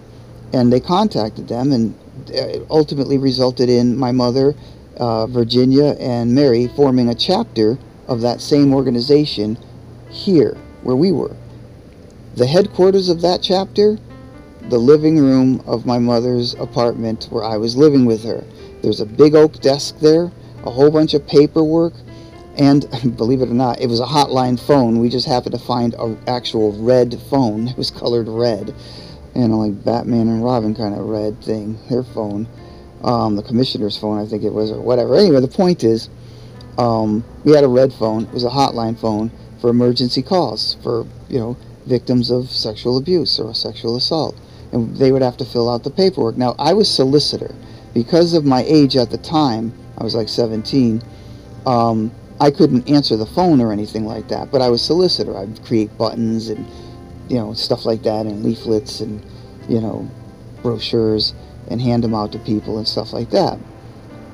During that time, of course, I don't know why Virginia did it, but she would let Richard and several of his siblings sit in on our meetings. So they were there when we were talking about different cases that we were dealing with, and different police contacts and Department of Social Service contacts, which is I think it's DCF or something now. But anyway, the DSS was, I was in DSS foster home. So all of these people were here and out, in and out, in and out, in and out, all days, all times of day and night, including law enforcement officers, because they had, when my mother would answer the phone, or one of the other two would answer the phone, and there was always someone within earshot of the phone, someone capable of actually answering it. And again, this was in the middle of this was in the living room where I'm supposed to have, committed these rapes, which was impossible because of this. There had to be somebody within earshot of this phone, because I couldn't answer it. But we had all this people coming in and coming out at all times of day and night to collect the paperwork, because everything had to be done in a timely manner. Someone calls you at 6 o'clock at night, you fill everything out. Well, I don't, but they fill everything out, and then the police would be right there, because we'd have to contact them. They'd come right away, the detectives or whatever, and pick up the paperwork. So I knew that the rapes could not have happened. Not only did I have alibis, and I wasn't even there at the time, I wasn't present on those days, but even if I had been, they couldn't have happened anywhere in that house. But they didn't happen anywhere in that house, but they did happen, according to them, not anywhere else in the house, but in the living room. And they were very specific on that. They couldn't have happened in the living room or anywhere else in the house, because there was always somebody there answering a phone. And the phone was always ringing. It was like every 5 minutes it was ringing. Somebody wanted to know something, or it was law enforcement to ask for this or that, or somebody was always calling. So there's your lie. And when I got the when I got the indictments, I know I'm trying to do these casts without emotion. It's not easy, trust me. And no, this is not Alex, this is me. But it's very difficult, so I get a little choked up at times. But when I got those indictments and I read them and I realized what I just told you, that this couldn't have happened, I trashed my cell. I mean, I had a roommate. I didn't mess with his stuff, but I totally went bonkers and trashed my cell of all my stuff, throw it around. I was so pissed off, and then this was a rec time inside, because you could go out to the yard, or there was a bunch of tables down in the gallery there that you could sit down and do things. So all the doors were open at this point in time, and there were a few bullies there that were annoying the hell out of me, and I went right for them. I went right for them, and I started pushing people and yelling at them, and because I was so pissed off that I was at this place these years and I didn't even belong here. I mean, I was now with absolute clarity. I mean, you got to think, what I hadn't mentioned, one of the things that Roy was teaching in his group was that even if you don't remember doing something, he was specifically talking to me. So Dan, even if you don't remember doing this or that, there must have been other victims. I mean, this guy's a quack, but he's telling me this stuff. Now, I'm young at that time, younger than I was when I trashed my cell and all that other stuff. And this was while, of course, I was at York Street Jail. But I just believed him, because he's the professional. He's the first and only professional I've ever talked to about this situation. And so, when he said that, I had to believe him. I assumed, okay, well, I blacked out, so, all these times and all these years in my childhood, so maybe he's right. But now I knew for certain he couldn't have been right, because I'm looking at these indictments, and I know they're bogus, they're baloney, and I have alibis. So that was also what got me ticked off. That's why I brought up Roy just now. Because that was the other thing that was going through my head, and I was like screaming in my head, how dare he? How dare he use me and then freaking throw me to the wolves on some lying ass crap? And so now, yeah, so I was pushing guys that were that I shouldn't have been, and I think I even clocked a couple of people. And the guards froze everything, came running up, grabbed me, dragged me to the hole, which is basically isolation unit. And I sat there for about a few weeks. And then I came back out, and they says, you know, they're like, we're going to have a problem? I'm like, oh, you're not going to have a problem. Somebody is. And so I delved right into my case. I generated some affidavits that needed to be signed by family members. I wrote them out, and I told them, anything on this affidavit that you do not agree with, or that you don't think happened, maybe I'm wrong, cross it out. I'm still going to use it, but just cross it out. That way we know it's your words, not mine. You know, these are the things I'm describing, but you were there, and you can either say yay or nay. No, that's not the way this happened, or no, this never happened, or whatever. Nobody crossed out anything. My mother, my oldest sister Marlene, and my other sister Terry all signed these affidavits, and that solidified my alibi, solidified where I was and everything like that. And yeah, I was now agitated, I was angry, but I knew that, you know, I needed to focus and not trash, not beat up anybody, but just to focus on what I was trying to do. So I did. I started creating a case for myself. Now, here's something you need to understand. When you plead guilty, that's the end of the road. You don't get appeals. There's no such thing. You didn't go to trial. There are no appeals. There are no arguments. There's nothing. You plead guilty. Now you serve out the time that you were supposed to serve out, or get parole or whatever. So for me, the whole thing was, I needed to present to the court the mishandling of my case in such a way that it would make the plea agreement null and void. That's very hard to do. Virtually impossible if you ask an attorney, but it is not very easy to do at all, because that's the whole reason why lawyers tell their clients to plead guilty, to cop a plea. You know, you only get X amount of years, the district attorney's only throwing this many years at you. What they don't tell you are two important things. One, when you plead guilty, the judge doesn't have to accept how many years the district attorney and you may have said. As a matter of fact, the judge has to specifically ask you, have you made any agreements outside of this court with the district attorney, because it's illegal.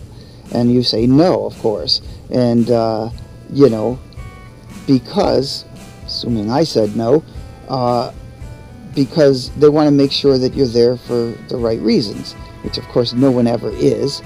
And 99.9% of the time the judge will go along with the DA's recommendation and all that bull crap, and it just skirts the law. But in this case, I really had to figure out a way to invalidate my plea. The alibis weren't just going to be enough, because I still pled guilty. It doesn't matter what evidence I find, you know, years later. It helps, but first you got to get this plea the hell out of the way. And I did. Because at this time, I was able to prove that the judge, by taking the plea colloquy and the tendering of the plea and handing it to my attorney, okay, who ultimately, you know, that was ultimately how the judge accepted the plea. The attorney asked me the questions, or Alex. The attorney asked me the questions, and answers were given, and then the judge said, okay, I accept this, and that was the end of it. That was illegal. The judge has to tender the plea, period. You can't pass it off to anyone else, except maybe another judge, and I'm not even sure if that's legal. So there was that. There was the alibi evidence, and then other evidence that I could prove that, you know, where I was and stuff like that. And like I said, the only thing I couldn't prove anything about was when I was in the park with him. But I blacked out. I lost time. and Alex wasn't talking. You know, he wasn't saying what happened.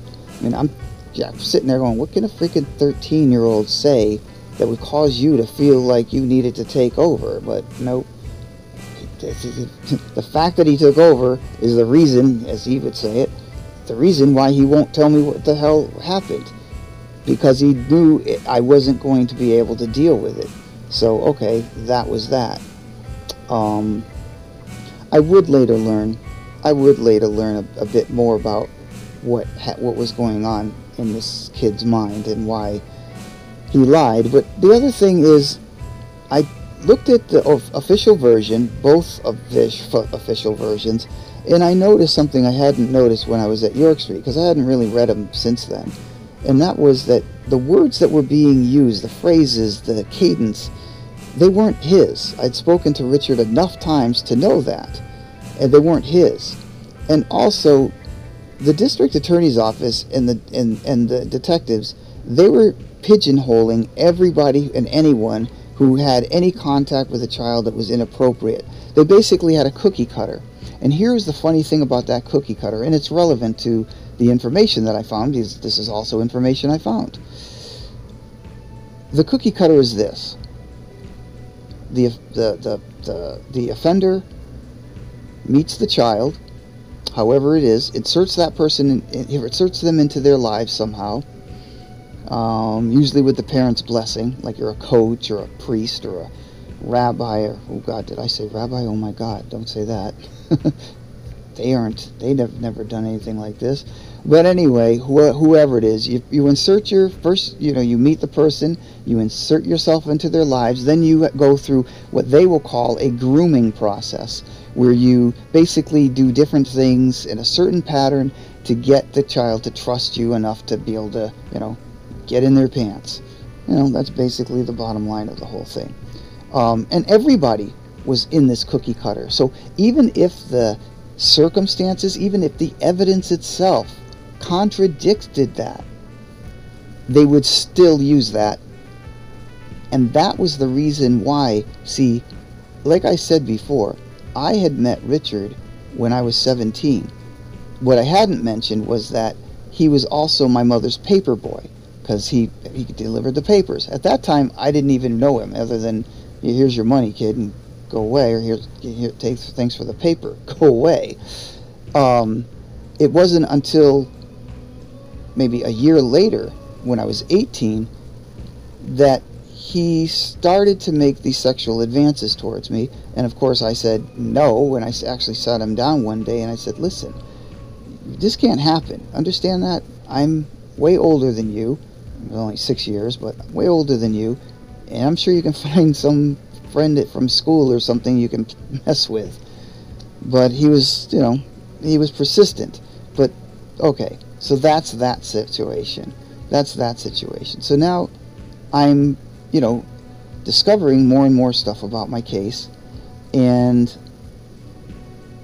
part of it was I'm remembering that he sat in on, he and his brothers and sisters had sat in a lot of SLAM meetings and Society's League Against Molestation meetings, and so he had the expanded vocabulary to use some of the words that he learned there. So I figured that was where some of this came from. But when I looked deeper, I was like, he would never say this way. He would never say this way. He would never say those words. That's not even in his vocabulary. I was just realizing that what they did was they took the statement and then they polished it up so that it would be a cookie cutter, to show that the minute my mother and I moved into that apartment, I immediately met him and I started this grooming process and blah blah and all that stuff. That never happened. I'd known the kid for a year beforehand, and that was just as a paper boy. So it was like, what the heck are you talking about? What the heck are you talking about? And here's another thing. His mother, because Ghostbusters was on television, they didn't have cable, and so my brother and I invited him over to watch at my house, and that went off without a hitch, basically. And then he wanted to sleep over at one point in time. His mom said okay, and I didn't have a problem with it, so he put some blankets on the floor, and he slept over. And the reason I'm bringing this up, because nothing happened, but the reason I'm bringing it up is because they didn't. I mean, if ever there was a perfect storm of matching their cookie cutter, that was it. Why didn't they know about that? Because they didn't do an investigation. They just assumed and then wrote everything down as they chose so that it would match their form. But had they actually asked somebody, my mom would have said something, I would have said something, or my brother would have said something if we were asked and said, well, yeah, well, Richard slept over and nothing ever happened. But here's the thing that I'm pointing out is they should have known that. They should have investigated, but they didn't. They never talked to anybody. They never talked to my mom. They never talked to my stepdad or my siblings. They never talked to the people in the neighborhood or the people that were involved in SLAM. They didn't even know SLAM existed. That was part of the catalyst that ultimately got me out early. But I don't want to jump the shark and tell you about that yet. But that was part of the catalyst. Because they never questioned anybody. They never knew that we had this nonprofit running right out of the same living room where I'm supposed to have been committing these heinous acts. They didn't know that. They didn't realize it was impossible for that to happen. And they certainly didn't know on those days I had an alibi and was somewhere else, because I couldn't answer the phones. I didn't have to be there all the time. I lived there. I could sit there and watch TV, but, you know, if the phone rang, whoop, TV's got to go down. I mean, it was annoying. It was really annoying because, you know, being solicitor, fine. I agreed to do that because they needed somebody to do it for the, you know, for the records. But anyway, they never checked out anything. The district attorney's office, the detectives, or anybody else, or anybody from my side of the aisle at all. So, okay, so that was all in there as well, in these affidavits that I had them, you know, sign. By the way, I hate when people call it an affidavit, like David, D-A-V-I-D. It's affidavit with a T, okay? So there, look it up, you'll find out. I know what the heck I'm talking about. I know a little bit about law, as you'll find out later on. So, okay, I get the stuff back, the affidavits back, and I see all the signatures and dates, and I'm like, cool. And I sign my name to, you know, to validate, you know, I got them. And I think I even had them notarized, the originals, because they have a notary public that does their rounds at the prison system for legal reasons. If you need something notarized, they come for like 3 days a week or something like that. Anyway, I got it notarized, I'm pretty certain. But I just delved even deeper into this, and the more it was Alice in the rabbit hole. I mean, the more that I delved into it, the angrier I got, but I controlled myself. But the more I learned that, you know, I was set up. That this wasn't real at all. And I was like, okay, once I thought I had enough once I thought I had enough evidence, I went and I created some briefs, and I created some motions, and I presented them to the court.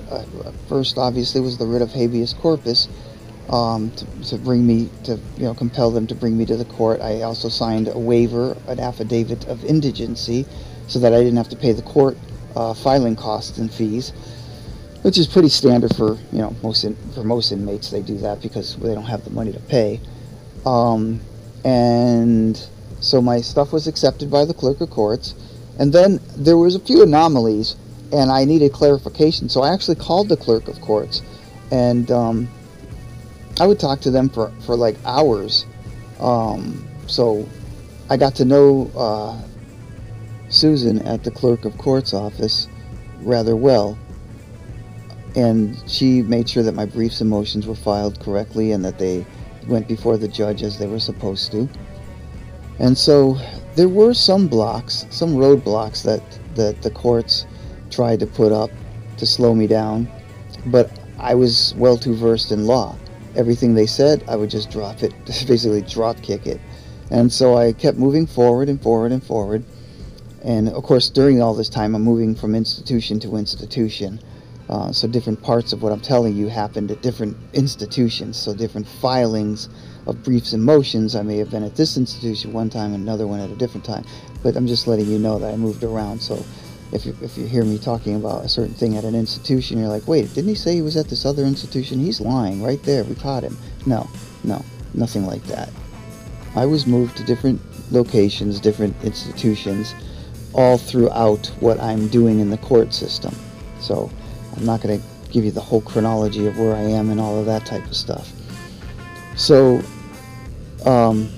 Susan was, a big help, and I got through all the hurdles, and ultimately I ended up at I think it was MCI Shirley prison. I don't think it was the medium. No, it wasn't. Well, anyway, wherever I ended up, I finally managed to get to the point where I was going to have my day in court. And all of a sudden, I get a letter basically saying that there's a new law that's been enacted, which says that in order for an inmate to have a court date, which I already had the court date, and I already made the agreements with the district attorney's office and stuff. And so, but anyway, if you're going to do that, and before you can actually have a court date and go into court, you have to have a lawyer represent you, whether it's one that we appoint you, the state, or one that you get yourself. And that lawyer, and this is, love this, the lawyer has to determine the merits of the case. So if that lawyer looks at the case and says it has no merit, that means you're serving out the rest of your time. That means that's the end of you have no more avenues of dealing with litigating this particular issue. That's it. It's over. So they appointed me an attorney. What do you think he said? What do you think he said? This case has no merit. And he sent me a letter saying that he filed that answer with the courts, and basically bid me farewell and good luck, and that was it. I get to serve out the rest of my time. I get out when I'm I don't know what the hell age I would have been, but at least I get out at 2014. I did say 8 years though in the beginning, somewheres back there, didn't I? Oops, did I make a mistake? No, I was only in for 8 years. See, this is the thing. I learned something about myself while I was incarcerated, and I studied a lot. I didn't just study law. I studied a lot of different kind of philosophies, a whole bunch of different books, and I also studied what I would realize later would be called social engineering, and also game theory. I never even heard of social engineering or game theory until I was released, but I was enacting all of those things in my efforts to try to get out. So I sat back and I'm like, okay, I'm going to serve the rest of my time. This is stupid. And then I come to find out that law was enacted for me, personally. I mean, I looked at the timeline and I looked at the law itself, and it was enacted right after I overcame the last legal hurdle that would get me towards, going out the door. And all of a sudden this new law comes up, and now I have to serve the rest of my time. I'd gotten this far. I learned all this law. I learned way more of this law than I would have normally, just doing other inmates' work. I did all this work, and now they're telling me it's all for nothing. Again, I sat back and I thought about it. And then it hit me, because I had also realized that I was a creative genius. I read all the books and I did all the studying, and while I'm terrible at math and could never pass a regular IQ test for the most part, a creative genius is completely different than any other kind of genius. A creative genius is actually better than any other kind of genius, because creative geniuses aren't good at one thing.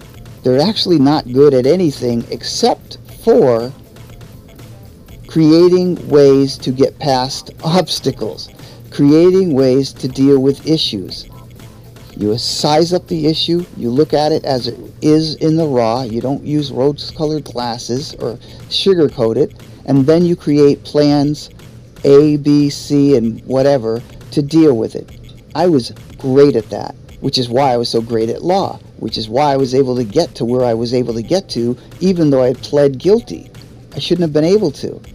Their biggest concern, well, we'll talk about their biggest concern in a minute. So what did I do next? Now, what could I do next? I can't go to the courts anymore. I can't file anything anymore. No briefs, no motions. But then it hit me. The lawyer. The lawyer. That's what it was. That was their Achilles heel. And I don't think they even thought about it or knew about it. I'm sure they knew about it in general, but didn't think that I would have known about it. So they didn't even have, it wasn't even in their brains when they were doing all this stuff. So they created that law specifically for my case. Of course, it works for everybody else's, but they specifically did it for me to stop me from getting out. There was no question about that, because there was nothing like it before it on the books. Not like that. I contacted the Board of Bar Overseers. Now, these are the guys who can take the license away from attorneys, or grant licenses to attorneys. They're the guys you complain to when you don't think an attorney is representing you properly. So I did. I didn't just write a letter to them. I sent a big ass thick folder full of all of my evidence from the beginning to the end, from when I was first picked up all the way through the bogus plea hearings. Three plea hearings. It only takes one plea hearing to say I'm guilty. It took 3 hearings before Alex said one thing that sounded like I'm guilty, and then just said, okay, I'm going to accept the plea. So she shouldn't have done that, like I said before. They read everything, and I don't know what they thought about me. Sex offender. I always use the word register in front of it because I'm so used to saying that now out here. But anyway, I was just a sex offender. Why would they even endorse such a thing? Well, because it was endorsable, because it was right, because it was legal, and because I completely showed them my case. And they agreed with me. They contacted Charles Stevenson, who is the attorney. I'm going to mention his name because he's an attorney and I really don't care. But they contacted him and they told him he had to take the case, that there was merit, that they determined there was merit, and that if it was determined there wasn't merit, that he would have consequences. Which pretty much meant they're going to take your license away because for not representing your client with zeal. And the zeal is actually on the books. They have to represent the client with zeal. Like the other attorney that I had pre-trial did not do. He was pissed. When he came to see me, he said, okay, fine, we're going to go to court. He says, and you guys have your agreement. I just hope we're not releasing, and he said this, and I'm quoting, I hope we're not releasing a monster into society. There are things that I have tried to tell you, things that you just choose not to understand. No matter how much I try to compel you, you just won't accept me for who I am. If for some reason you are unable to continue to access this set of podcasts on your current podcast platform or app, you can go to georgenassar.com. That's GeorgeNassar.com, and click on the podcast link, and the entire podcast is right there, and you can listen to and download it from there. Thank you. Welcome to part 4 of the Criminal Justice System podcast. Please be advised that these podcasts may contain subject matter which may be a trigger for survivors and their supporters.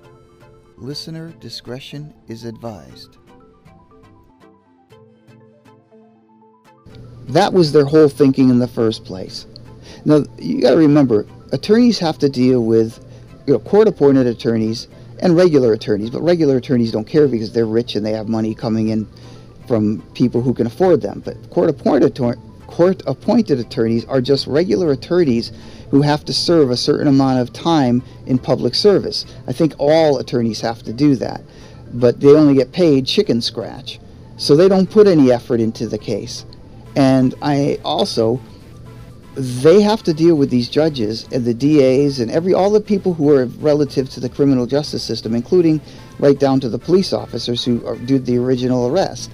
They've got to deal with these people on a daily basis. So if they do something that kind of screws somebody over, then that person isn't going to give them any leeway.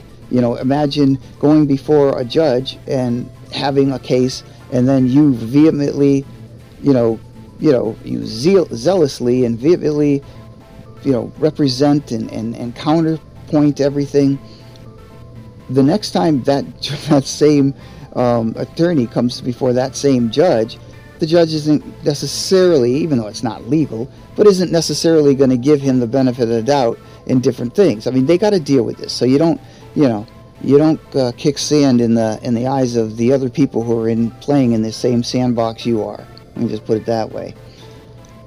So that also, I'm sure, had to weigh in on his reasoning why he said it had no merit, but it was mostly what he said to me, that he didn't want to be responsible, for releasing a monster into society. And quite frankly, when I read the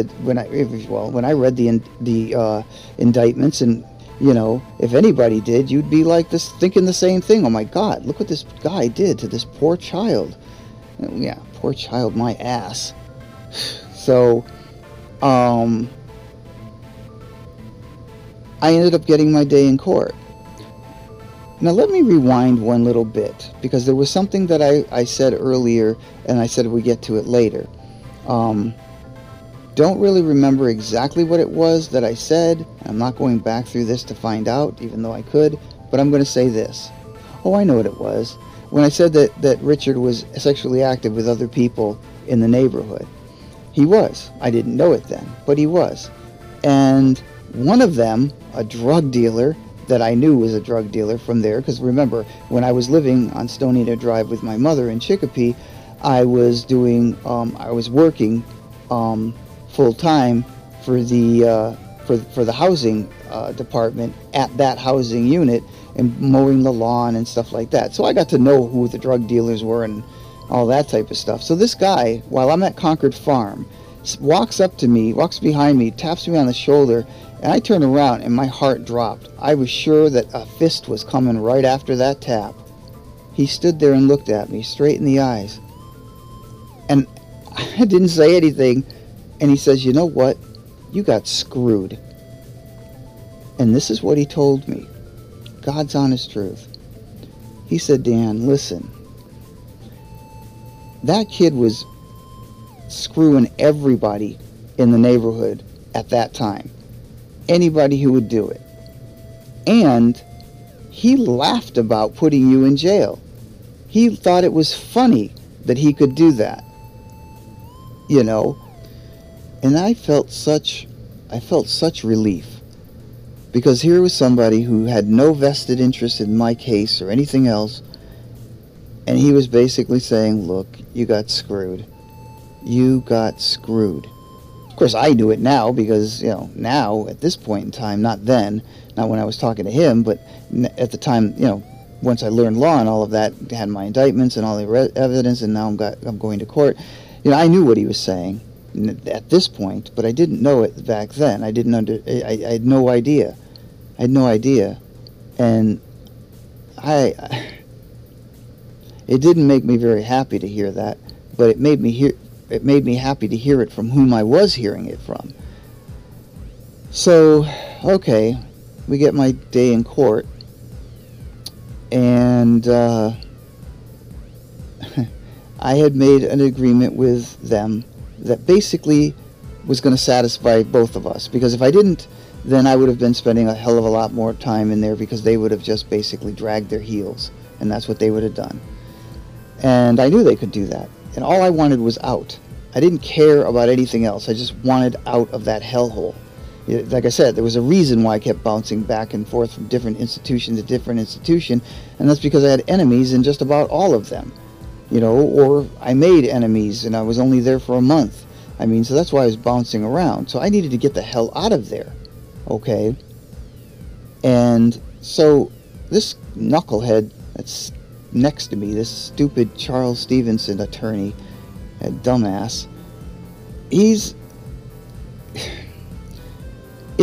while we were doing this, the judge said something, and he said he felt that, oh wait, we don't want to deal with this with the rule whatever, I forget it, rule 30 or something like that. I forget which one it was that I filed for my immediate release, along with the habeas corpus and that.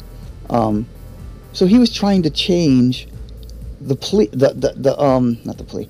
He was trying to change the documents right then and there. He was trying to change what I was saying in the documents, and the judge just held up her hand. She said, "No, wait. I think we know what we're doing," because it was like talking. She talked to him like she was talking to a little child, because she knew that he hadn't been with me all throughout all of the conversations I had with the clerk of courts and all of the briefs and motions and all of that. He only had a brief moment to look over anything, so he had no idea what the hell was going on. And so she, rightly so, told him to just basically be quiet. She's like, something like, "Counselor, I understand what's going on here, thank you." And that was it. He sat down. And I looked at him, I said to him, "What the hell are you doing?" And he says, "Well, you know, I just don't. And I told him, "Don't." I said, "I worked hard to get to this point. You're not screwing this up for me." And I know that's what he was trying to do. He didn't want me walking out the door.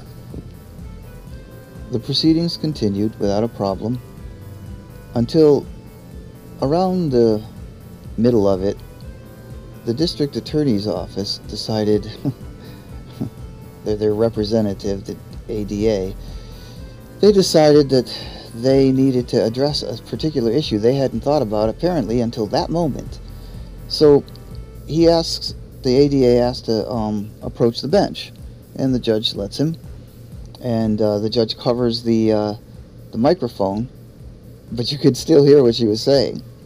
And he said something about me filing a lawsuit, and she said, "Well, he can't sue me."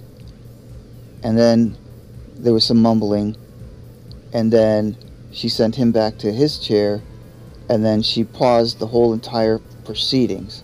She just paused the whole proceedings, and the judge, me, my attorney, the woman from the probation department, and the ADA, who represents the district attorney's office, the assistant district attorney, all went into this little room. And I thought it was kind of weird because I didn't get it, but I would soon. See, we already had, like I said before, an agreement on paper, signed by me, signed by them, ironclad. But after he mentioned that, I guess they got a little bit concerned that, yeah, wait, we just made him spend 8 years in prison, but mainly they were worried that I would file a lawsuit. I don't think anybody thought about that before then. So we went into the room, and what they did was they put the paperwork in front of me that we had originally agreed to, and they added the following. First, no contact with the clerk of courts whatsoever without an attorney. No filing any briefs and motions whatsoever without an attorney. Adding 1 year onto your probation, my probation, or adding 1 year to your probation, which you must complete successfully. If you violate any of these, we will enact blah blah blah, which basically was going to put me back in prison, but this time it was going to put me in Walpole State Prison. So I'm standing there thinking, well, what the hell, I can't disagree with this. This is highly unorthodox. So I said, okay, and I signed the paper. what I didn't realize at that time, but I would realize once I was released at some point, is that the statute of limitations to file a lawsuit of this kind is 3 years. The exact amount of years we agreed that I would stay on probation. Now you're probably wondering, wait, probation? How could you be overturning a case? I mean, overturning a case, yeah, but a guilty plea. And where's this probation now coming from? Well, here's the thing. The only way they were going to let me out right away without dragging their feet, like I said, was if I accepted time served, if I accepted a new plea agreement, and then all of the other things that were listed on that thing, as I said. So once I signed it and dated it, and they signed it and they dated it, they felt very confident that they weren't going to have any backlash or, any blowback as far as, screwing me over for 8 years because the case was mishandled right from the very beginning. Wrong. Wrong. I'm me. Who the hell did they think they were dealing with? Anyway, so we went back into the courtroom, and she blathered on, the judge blathered on about something about it was a mutual mistake. The first thing that came into my mind was, wait, I was 19 years old, knew nothing about the law. I didn't make any damn mistakes. If there was a mistake, it was made by my lawyer. It wasn't mutual not to me. I didn't know what this idiot was doing. And by the way, I mentioned way back when that we would be talking about my original attorney, that I wouldn't see him again for 8 years. Well, this is 8 years later. He was actually there in the court. He had the nerve to shake my hand and to say he was sorry because he thought that I got out, that everybody thought that I got out on parole. They knew damn good and well that the parole, and this is something you need to understand, that the parole department has absolutely nothing to do with the criminal courts. Parole is after you're convicted by the criminal courts and sentenced and are now in jail or prison. They now have the opportunity or option to decide if you're rehabilitated enough to go back into society early. Maybe you have time served, maybe you have some good time credits. Those are credits that you get when you go to programs, therapy programs, Alcoholics Anonymous, NA, different church functions, things of that matter. So I'm standing there looking at him, and I just shook my head, let go of his hand, and I was like, just disgusted with him. But a mutual mistake? No. It wasn't a mutual mistake with me. But okay, so we signed the papers, went back in there, and mutual mistake, blah, blah, blah. And the next thing I know, just like Jeannie, folding her arms and bobbing her head, and it goes boing. I'm sitting outside on a bench, waiting to be picked up by a friend. I might want to add one little thing to this. My case was the last one being heard that day. I mean, they actually, first of all, that judge was presiding over the court in Northampton, Massachusetts, where I was originally adjudicated at the Hall of Justice in Springfield. So I had to be shipped from wherever I was to their county jail, and then from the county jail to the courthouse. So, as I was saying, my case was the last one to be heard that day, and yet when I went into the courtroom with my shackles, and my handcuffs, the place was packed. I mean, it had a whole bunch of different people in there, and I'm trying to figure out, why are all these people here when this is the last case to be heard? As it turned out, I noticed when I was ultimately leaving the courtroom that a lot of them looked like they were law students and stuff.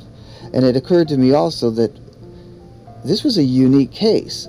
Like I said, overturning a guilty plea is virtually impossible. That's why you make guilty pleas, is to avoid it's for, and your part as a defendant to avoid all the craziness of, oh my God, I might get this much time, I might get that much time, you know, the crap that they tell you to get you to plead guilty. You know, from the state's point of view, it saves them money for a jury and all of that other stuff.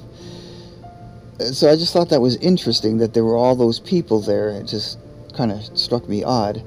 But okay, so at some point in time, by the way, during the proceedings, right when they withdrew the original plea, the judge ordered that they take off my my handcuffs. They didn't take off the shackles, though, yet, because we hadn't gotten to the second phase. The second phase of this whole situation, this mutual mistake, the second phase was basically them trying to make sure they secured another guilty plea. So once again, the judge did the plea colloquy, and she tendered the plea, guilty of indictment, blah, blah, blah. What did you do? What happened? And this was me now. This wasn't Alex. Oh, yeah, wait. The first thing she asked me was before we go along, or something like that. I'd have to look it up on the transcripts exactly. I have the transcripts from both the original plea and this one here. But I believe she said something to the effect of, are we talking to Alex? And, you know, I stood up and I said, Your Honor, yeah. I said, I dealt with Alex in therapy while I was incarcerated. Obviously, she's not a therapist, because if she knew that, if she was, I mean, she'd know that that's impossible. You don't just whisk away a freaking multiple personality. It doesn't work that way. And in fact, I was lying, of course. Alex still exists even to this day. But I wasn't going to say that to her. Why would I do that? Then what? Because then they've already withdrew the plea, so they can't go back on that. So the only thing they can do is decide now, or if I said that I didn't want to plead again, the only way they could deal with that at this point was to say, then we're going to go to trial. So I bit my tongue and I said, you know, no more Alex, and that was it. And so that was that. And then of course we went through the whole process of once I agreed, once I did the plea, they had the shackles taken off, and it was actually before that, like I said, that we went into that room and did all that other stuff. I just wanted to make sure we're clear on the chronology.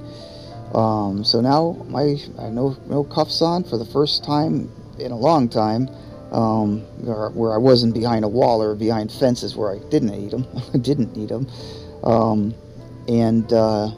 Yeah.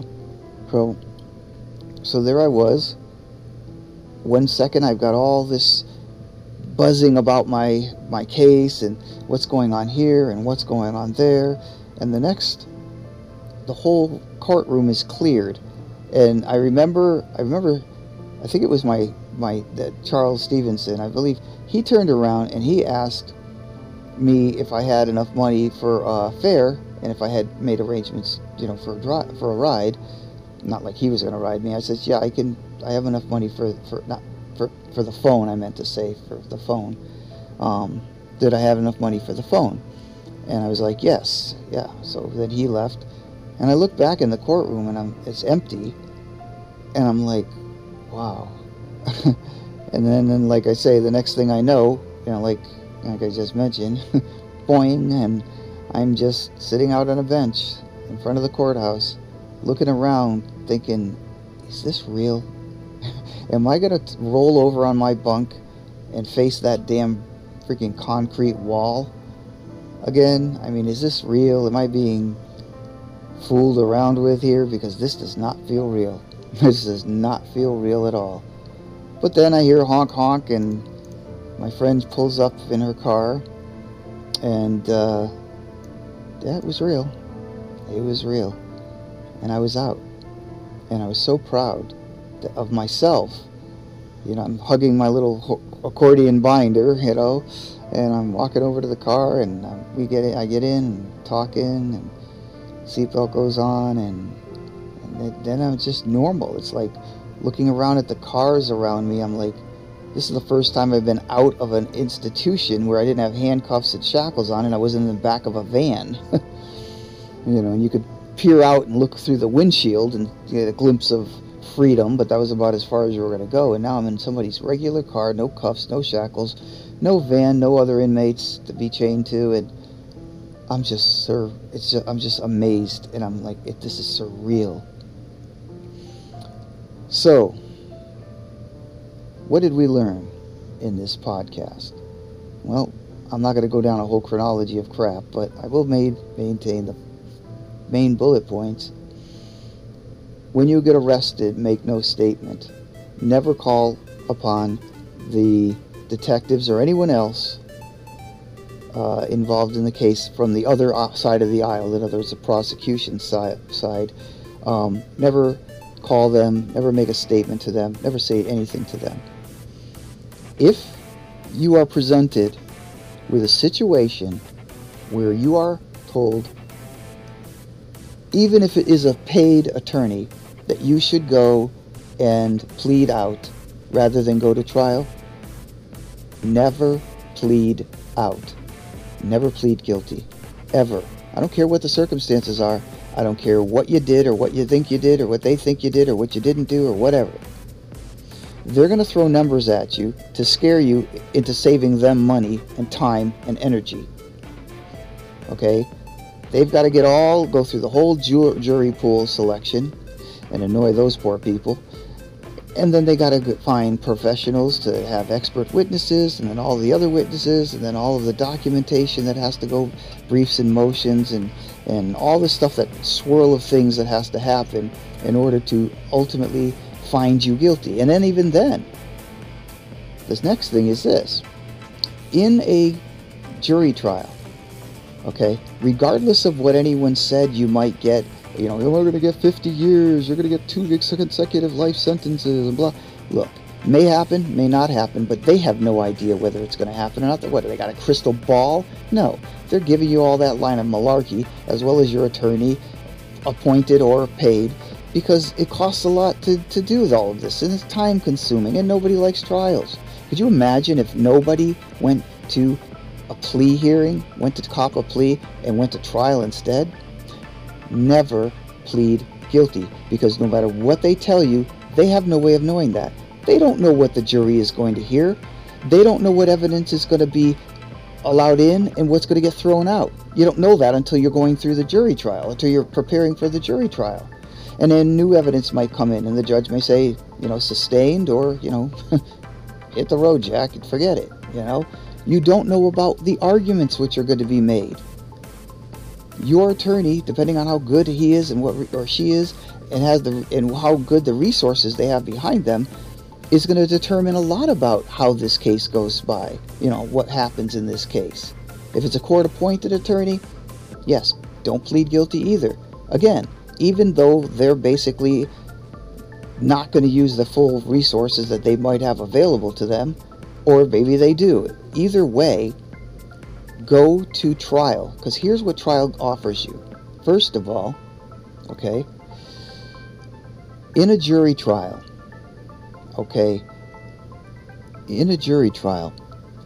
what is actually happening there is that you as the defendant and your attorney are presenting your theory of events. The district attorney's office is presenting their theory of events. You could be as guilty as, whatever. You could be really guilty. And it doesn't matter. Because if your attorney can present his theory of events to the jury more convincingly than the prosecutor, you could be walking out the door. It's that simple. And there's no way to know that until all of the evidence and everything else has been put together, and then it's been presented to the jury, and the judge says what they have to say, and up and down. It's like a roller coaster of events that happen during a jury trial. But it all boils down to their theory of events versus your theory of events. And it doesn't matter who's telling the truth and who's telling a lie, at least not to both parties. It matters to the people who are the 12 people sitting in the jury pool, in the jury stand. But it has nothing to do with you guys. You guys are just sitting there trying to say, this is what what really happened, and then he's trying to say, no, this is what really happened, and here's the evidence, and here's the evidence, and here's the witnesses, and so on and so forth, and it's up to the jury to make the decision.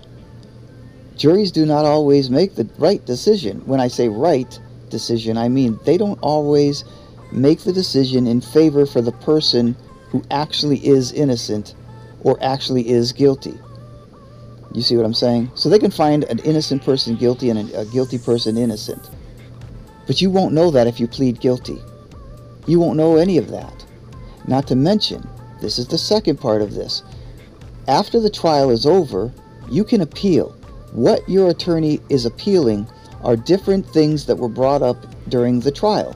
So just because he presents evidence or statements or something like that and the judge throws it out, does not mean that that's the end of that evidence or statement or whatever it is.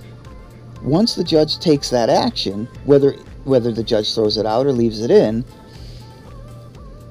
you can appeal. So if your attorney presents something, before the court, and the judge throws it out, and then turns to the jury and says, disregard this or that or whatever, you can still bring that up at appeal, along with a whole mess of other arguments and things that you just would not believe and you just can't know until and unless you go to a jury trial. But if you cop a plea, there's no guarantee when you're going to get out. Now, the other thing is probation, like I know I said earlier. There's no connection between the court system and probation. All right, I'm sorry, parole. I meant the parole department. Nothing. In other words, if they promise you the moon, the stars, and you'll be out in a couple of years because you'll make parole, and they can't say that. And don't listen to them when they say that, because they have no control over the parole board. Only the parole board does. So when if you're adjudicated, however it is, whether you plead guilty or are found guilty, you can do all these good activities and stuff, get time off your sentence. When you get before the parole board, they don't have to give you parole. It doesn't matter what agreements you made with the district attorney, because again, they're separate. They have nothing to do with each other whatsoever. Another thing I didn't know, of course, I didn't know anything about law. I didn't know anything about law at all back then. But that's the other thing you need to consider. So if they utter anyone, whether it's your attorney, your representative or theirs, tries to negotiate and say, well, if you plead guilty, we can guarantee you'll be out in just a couple of years.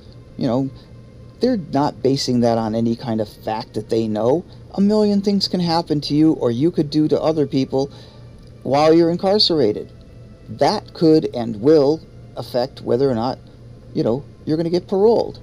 There's no way these people could know that. It might have been self-defense. It could have been anything. Could have been a setup. They don't know. They have nothing to do with once you're out of that courtroom. They have nothing to do with anything. So never, ever, under any circumstances, and I don't care what the charge is. I don't care what the climate is that they say in society. Right now, the climate is in society, they hate these people who commit these kinds of crimes, and society's going to demand justice, so they're going to give you 3 consecutive life. No. Whatever they tell you, ignore them. They do not have the slightest damn clue whether or not you will be found guilty, because that's up to a jury. And they haven't even picked the jury yet, so how could they possibly begin to know that? Okay? They haven't and you haven't. It's a mutual thing. They get to question different jurors, potential jurors. Your guys get to do the same thing, and you weed them out. You figure out, nope, I don't need this juror. You can have him or her dismissed, and juror, you're dismissed, and blah blah blah. I don't need to get into all the court details, but never plead guilty, because you lose all of your power, and there's no guarantee of parole at all. I don't care even if you're a model person. Even if you become a teacher while you're there and teach other inmates how to spell and this and that, it doesn't matter what you do, there is no guarantee. Okay? And they'll tell you, well, because of your demeanor and because you're laid back and easygoing, you should have no problems once you plead guilty when you're incarcerated, and then you'll make parole. Again, Nobody knows whether or not you're going to make parole under any circumstances, just like they don't know whether or not a jury is going to convict or not. You know, they don't know. They don't know. And it's up to the judge, after even the judge has sat there through all of the evidence and all that, that if you're found guilty, the judge passes the sentence, not the district attorney. They can make suggestions and recommendations for the court, but the court / the judge can make any decision they want to. And it has nothing to do with anything that someone's telling you when they're trying to convince you to plead guilty. So again, if I could go through the whole process again, I wouldn't plead guilty. I may have ended up in Walpole or something terrible like that, but I wouldn't have pleaded guilty. Because there's nobody, including me, that can know how the trial is gonna go. What gets kept in, what gets kept out, what's suppressed, what and then what all the emotions and thoughts going through a juror's mind. No one can know any of that. Certainly not without even doing jury selection, which only happens if you don't plead guilty and decide to proceed to trial. I would highly recommend everybody do this. And if you do, the courts will be bogged down into nothingness. And what will happen is less innocent people will be convicted and more guilty people will. Because the law enforcement, right from the police all the way up to the courts, will have to actually do their damn jobs. They're not gonna be able to just plant evidence or pretend things or switch victim statements into something else when they're not supposed to, or all the crap they put me through or anyone else. They can't do that anymore, because now they know that 99.9% of the time, or maybe 98 or 95%, this person's going to want to go to trial. No matter what we say or what happened, this guy got a bug in his ear and he suddenly decided, nope, no, I'm not going to plead guilty. I want to go to a trial. Now, I'm not saying that trials are an easy thing to go through. They're not. They're very emotional on both sides of the aisle, and victims and witnesses, and then you have professional people that come in, as professional witnesses for either the prosecution or the defense, so on and so forth. But it is worth it in the end, as opposed to saying I'm guilty even if you're not. Now, another thing. Why do people plead guilty? Pretty much everything I just told you is the reason. It does not have to do with whether or not they are guilty or innocent of any of the indictments or charges. Okay? It's got nothing to do with that. It has everything to do with they are scared, they are being told that they might be looking at some serious time, and what they do to people like you in this prison, or whatever the hell their scare tactics are. That's usually the reason why most people, regardless of their criminal history, regardless of how tough they are on the street, regardless of whether they were a school teacher or whether they were the worst freaking drug addict or drug dealer in the town. People plead guilty because they are advised to do so by their attorneys, whether court appointed or not. And it's mostly because they want to, the other guy wants to avoid, the costly expenses. Make them pay. Make them pay for every single little bit. Every single thing. Everything. That's why people plead guilty. Not because they're guilty, but because they're compelled to do so. Which is completely wrong, but that's what happens. And remember, no matter what deal is made with the district attorney's office, if you plead guilty, it is up to the judge to make that decision as to whether or not you're going to serve this much, that much, or whatever. The judge sentences, not those guys. They have no idea, and they have no idea about the outcome of a trial. Don't plead guilty. Here's another thing that I would like to mention to you. I didn't mention it earlier. When I was arrested and I was brought to the police station, I don't know where the female officer went, but the male officer had me come into a room. He closed and locked the door, drew the shades. Now keep in mind, it's nighttime now. Or I shouldn't say keep in mind as if I had already told you, but it's nighttime. There's nobody else out in the offices out there. So he has me empty out my pockets. He pulls out my FID card and goes, "Up, you're never going to need that again." And like he knew something I didn't know. Yeah, how the hell does he know that it's not going to go to trial and I'm not going to win? Because he knows how this game is played. He knows that anyone and everyone in my situation is given a horror story and then they plead guilty. He knows that. But what he did next was wrong. And I'm going to tell you, his name is Thomas Kelly. He's a sergeant at Springfield Police Department. That mother effer, after I emptied everything out, I still had my cuffs on. Well, after he emptied everything out of my pockets, I still had the cuffs on. And he says, "Oh, don't worry, I'm not going to hit you until I take off the cuffs." Quote unquote. I mean, that's what he said to me. And man of his word, he took off the cuffs, put them on the table, and he punches me in the chest. And he starts slamming his hand on the side of my face. And he starts beating me up. The only thing that stopped him was the fact that I'm a freaking genius. That's what stopped him. Because he coiled his hand back, his fist back, and was about to hit me again. And I said, "I wouldn't do that if I were you." And he says, "Why?" I said, "Because I have a heart murmur. You hit me the wrong way, and I dropped dead right here."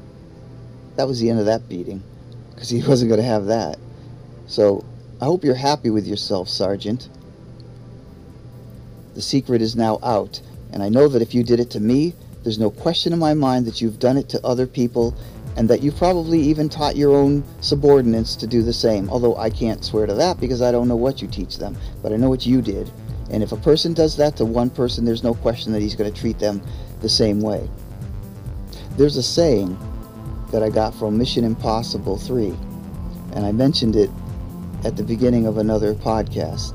It goes something like, "You can always tell the character of a person by how they treat those they don't need to treat well." And this was a perfect prime example of exactly what I'm talking about. There was no reason to do that. I'm already arrested. I'm already in custody. You've already got me at the police station. What's the purpose of doing that? I mean, first of all, you have no idea if I'm guilty or innocent. Okay? You're going by the word of a 13-year-old kid, a gay 13-year-old kid. You never even bother to question anybody about anything, and yet you just assume I'm guilty. That's probably the reason, in my opinion, that's probably the reason that they never even bothered to investigate, because it was a slam dunk. They were going to pigeonhole me into that little thing that I told you about before, the grooming and all this other crap, and it was all lies. It would have required me to have started the minute I met Richard. It would have required me to start right then, not over a year later. But if it was a year later, then I wouldn't fit their little cookie cutter of you first meet the person, you get their confidence, and then go on to the next phase. It wouldn't have matched it. And they knew it didn't match it. There was no reason for this. No reason for this at all. And certainly no reason for that bastard to have laid one single hand on me or anybody else. And this guy is still working at the Springfield Police Department. One last thing I want to mention in this cast, and that is this. Not long after I was released, I was being seen by a mandatory sex offender therapist by the name of Bob, and he saw immediately what my issues really were, and he contacted a friend of his at Social Security and had him put my name at the top of the list for SSI disability. And I got SSI disability, and I've been on it ever since. I'm still on it now. And also, again, several years afterwards, I decided to go ahead and try to take this situation to court. The fact that I had spent 8 years in prison for something I didn't even do, and then was compelled to plead out again. So I contacted an attorney, and he said that based on what I've told him, that and what I sent him, that I had a good case. And then mysteriously he dropped the case. I know what happened, and I'll explain in a moment. So then, not long after that, I found an attorney in Boston. Same thing, explained everything, brought it down there, went all the way to Boston, brought it down there, only to have him say that he thought the case was too complicated and didn't want to take the case.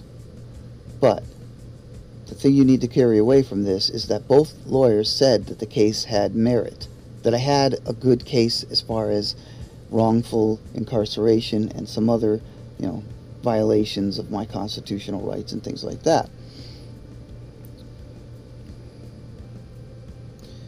So when he also refused to take my case, I realized what had happened. You see, the common practice in law is when you have a client that you're not so sure about, what you can do is you can actually if you're an attorney, you can find and contact the attorney that handled the person's case, and you can talk to them candidly. And I'm sure that when he contacted Charles, I'm sure he had nothing good to say about me, and that I was a difficult client. Yeah, I'm a difficult client when you're being an idiot and standing up in court trying to screw me over, and oh, never mind that, way back when you said the case had no merit. Oops, I'm sorry, I must be a really, really troubled client. But that's all they need to hear. And then they don't take the case because they don't want to deal with that. They don't want to have somebody calling the Board of Bar Overseers on them.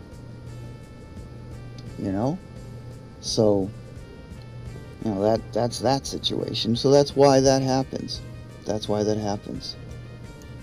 But the bottom line still remains that both attorneys said that my case had merit. I'm just going to use that word in this case. They didn't actually say merit, but they said that I had a good case. This is what they told me over the phone when I explained it to them. And I didn't lie or embellish or anything like that. I was very straightforward. And in some cases, I was actually reading from the documents and some of my briefs and motions. So that's what you need to take away from this. The fact that two separate civil litigation attorneys said that I had a case after I presented to them my story and my evidence. They just didn't want to take it is all, because they didn't want to have to deal with all the baloney that they felt might ensue. So, also you have to remember that I proved my alibis, that I had witnesses, that I had all of these things, and the court was well aware of it, and yet they still insisted that I plead guilty again, because they didn't want to get sued. Well, here's the funny part about the lawsuit, a little something you can learn about law. Maybe you might be in the same situation, maybe not a criminal case or something like that, but maybe something happened, and then the statute of limitations ran out, and that was it. Remember, that was the reason why they added, in addition to all those other things, they added one more year to make sure that it was past the 3-year statute of limitations for me to file a lawsuit. What they weren't considering, and what I wasn't considering, because I made arrangements when I got out for a job and everything else, they didn't think that they didn't know that the job was going to fall through, and it did, and it was by no fault of mine. But now that I was on SSI, I didn't have to really worry about a job. But the minute I was put on SSI while I was still on probation, it tolled the statute of limitation. That's TOLL. It's tolling of the statute of limitations. Basically, what the tolling of statute of limitations is, and you can look it up yourself. I'm not going to give you a verbatim quote, but it basically stops the statute of limitation. It freezes it right there until such time that the person who wants to file a lawsuit is no longer incapacitated. And, well, I have mental health issues and I'm on SSI. That classifies me as incapacitated. So immediately there was a tolling of the statute of limitation, a stopping of the statute of limitation, which means at any point in time that I was either of a right mind or had a proper legal representation to represent me, because I myself couldn't represent myself under that state, when that happens, then the statute of limitations begins again. Well, I started on disability while I was still on probation, while I was still under duress, while I was still under the auspices of the court. And that meant the tolling of the statute of limitations. And I am going to tell you right now that if I ever get enough money to afford a civil litigation attorney, I am going to file that lawsuit. And it will be a multi-million-dollar lawsuit. Do I need to say that in this podcast? No, but I'm just saying it to let you know, because maybe your mental health has caused you a situation where there's a tolling of the statute of limitations and you just didn't know it existed. Because the only people who really know this are people who study law, or law students, or are lawyers, and, paralegals.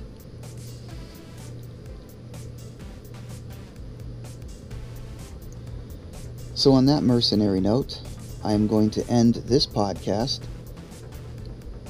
I'm not sure whether you enjoyed it or not. I'm not really concerned as to whether you enjoyed it or not, but I certainly hope that it was informative.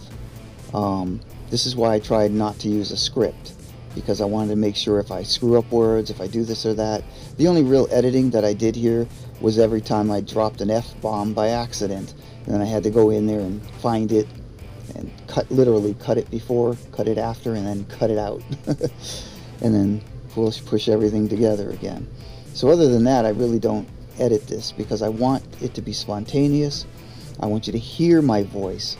I want you to hear the consistencies in what I'm saying throughout all of these podcasts. If I make a mistake, I don't want everybody to stand up and point, liar, liar. No, mistakes can be made.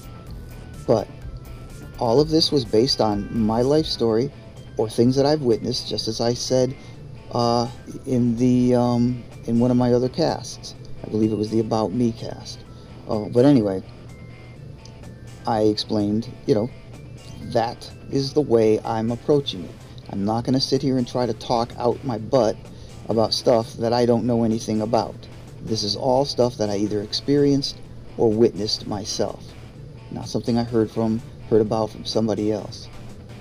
So I will now end this podcast, and okay, I hope you found it enjoyable, but most of all, I hope you learned something from it.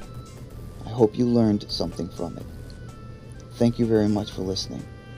Hope you continue listening to my other podcasts if you haven't already, and I hope you'll tell others about it. You can get the book that I've written called A Problem We Dare Not Ignore. A Problem We Dare Not Ignore, and it's the subtitle is Sex Offense and Exploitation. You can buy that at lulu.com, lulu.com. Then on the search bar, just type in A Problem We Dare Not Ignore, and then select the drop-down menu, click Books, and then click the arrow button or whatever button tells you to click to go, and you'll see two versions of this book. One is soft covered, and one is an audio file that you can pay for and download. So it's up to you if you want to do that, and then you'll get a better understanding of everything that I've said here. Because there are things that are in this set of podcasts that are not in the book, and that are in the book that are not in this set of podcasts. So it's very advantageous for you to get both of those. It's even more advantageous if you want to know more about my life story than you have gotten from these podcasts, to go to lulu.com again, lulu.com, and type in the search bar, Just Call Me Foster. Foster is in quotes. And then drop down the menu, click Books, and then click the button to go to that page, and you're going to find, again, a softcover book and a digital copy that you can purchase. The softcover book is a little bit expensive, but that's because it's about as thick as a Harry Potter book. As a matter of fact, in order for me to get it on lulu.com, I actually had to cut it back a little bit. But clearly the digital is, it's digital, and you can then watch it. You can listen to it on any device that you have. So you shouldn't have any problems with that. So again, thank you for listening. Good day.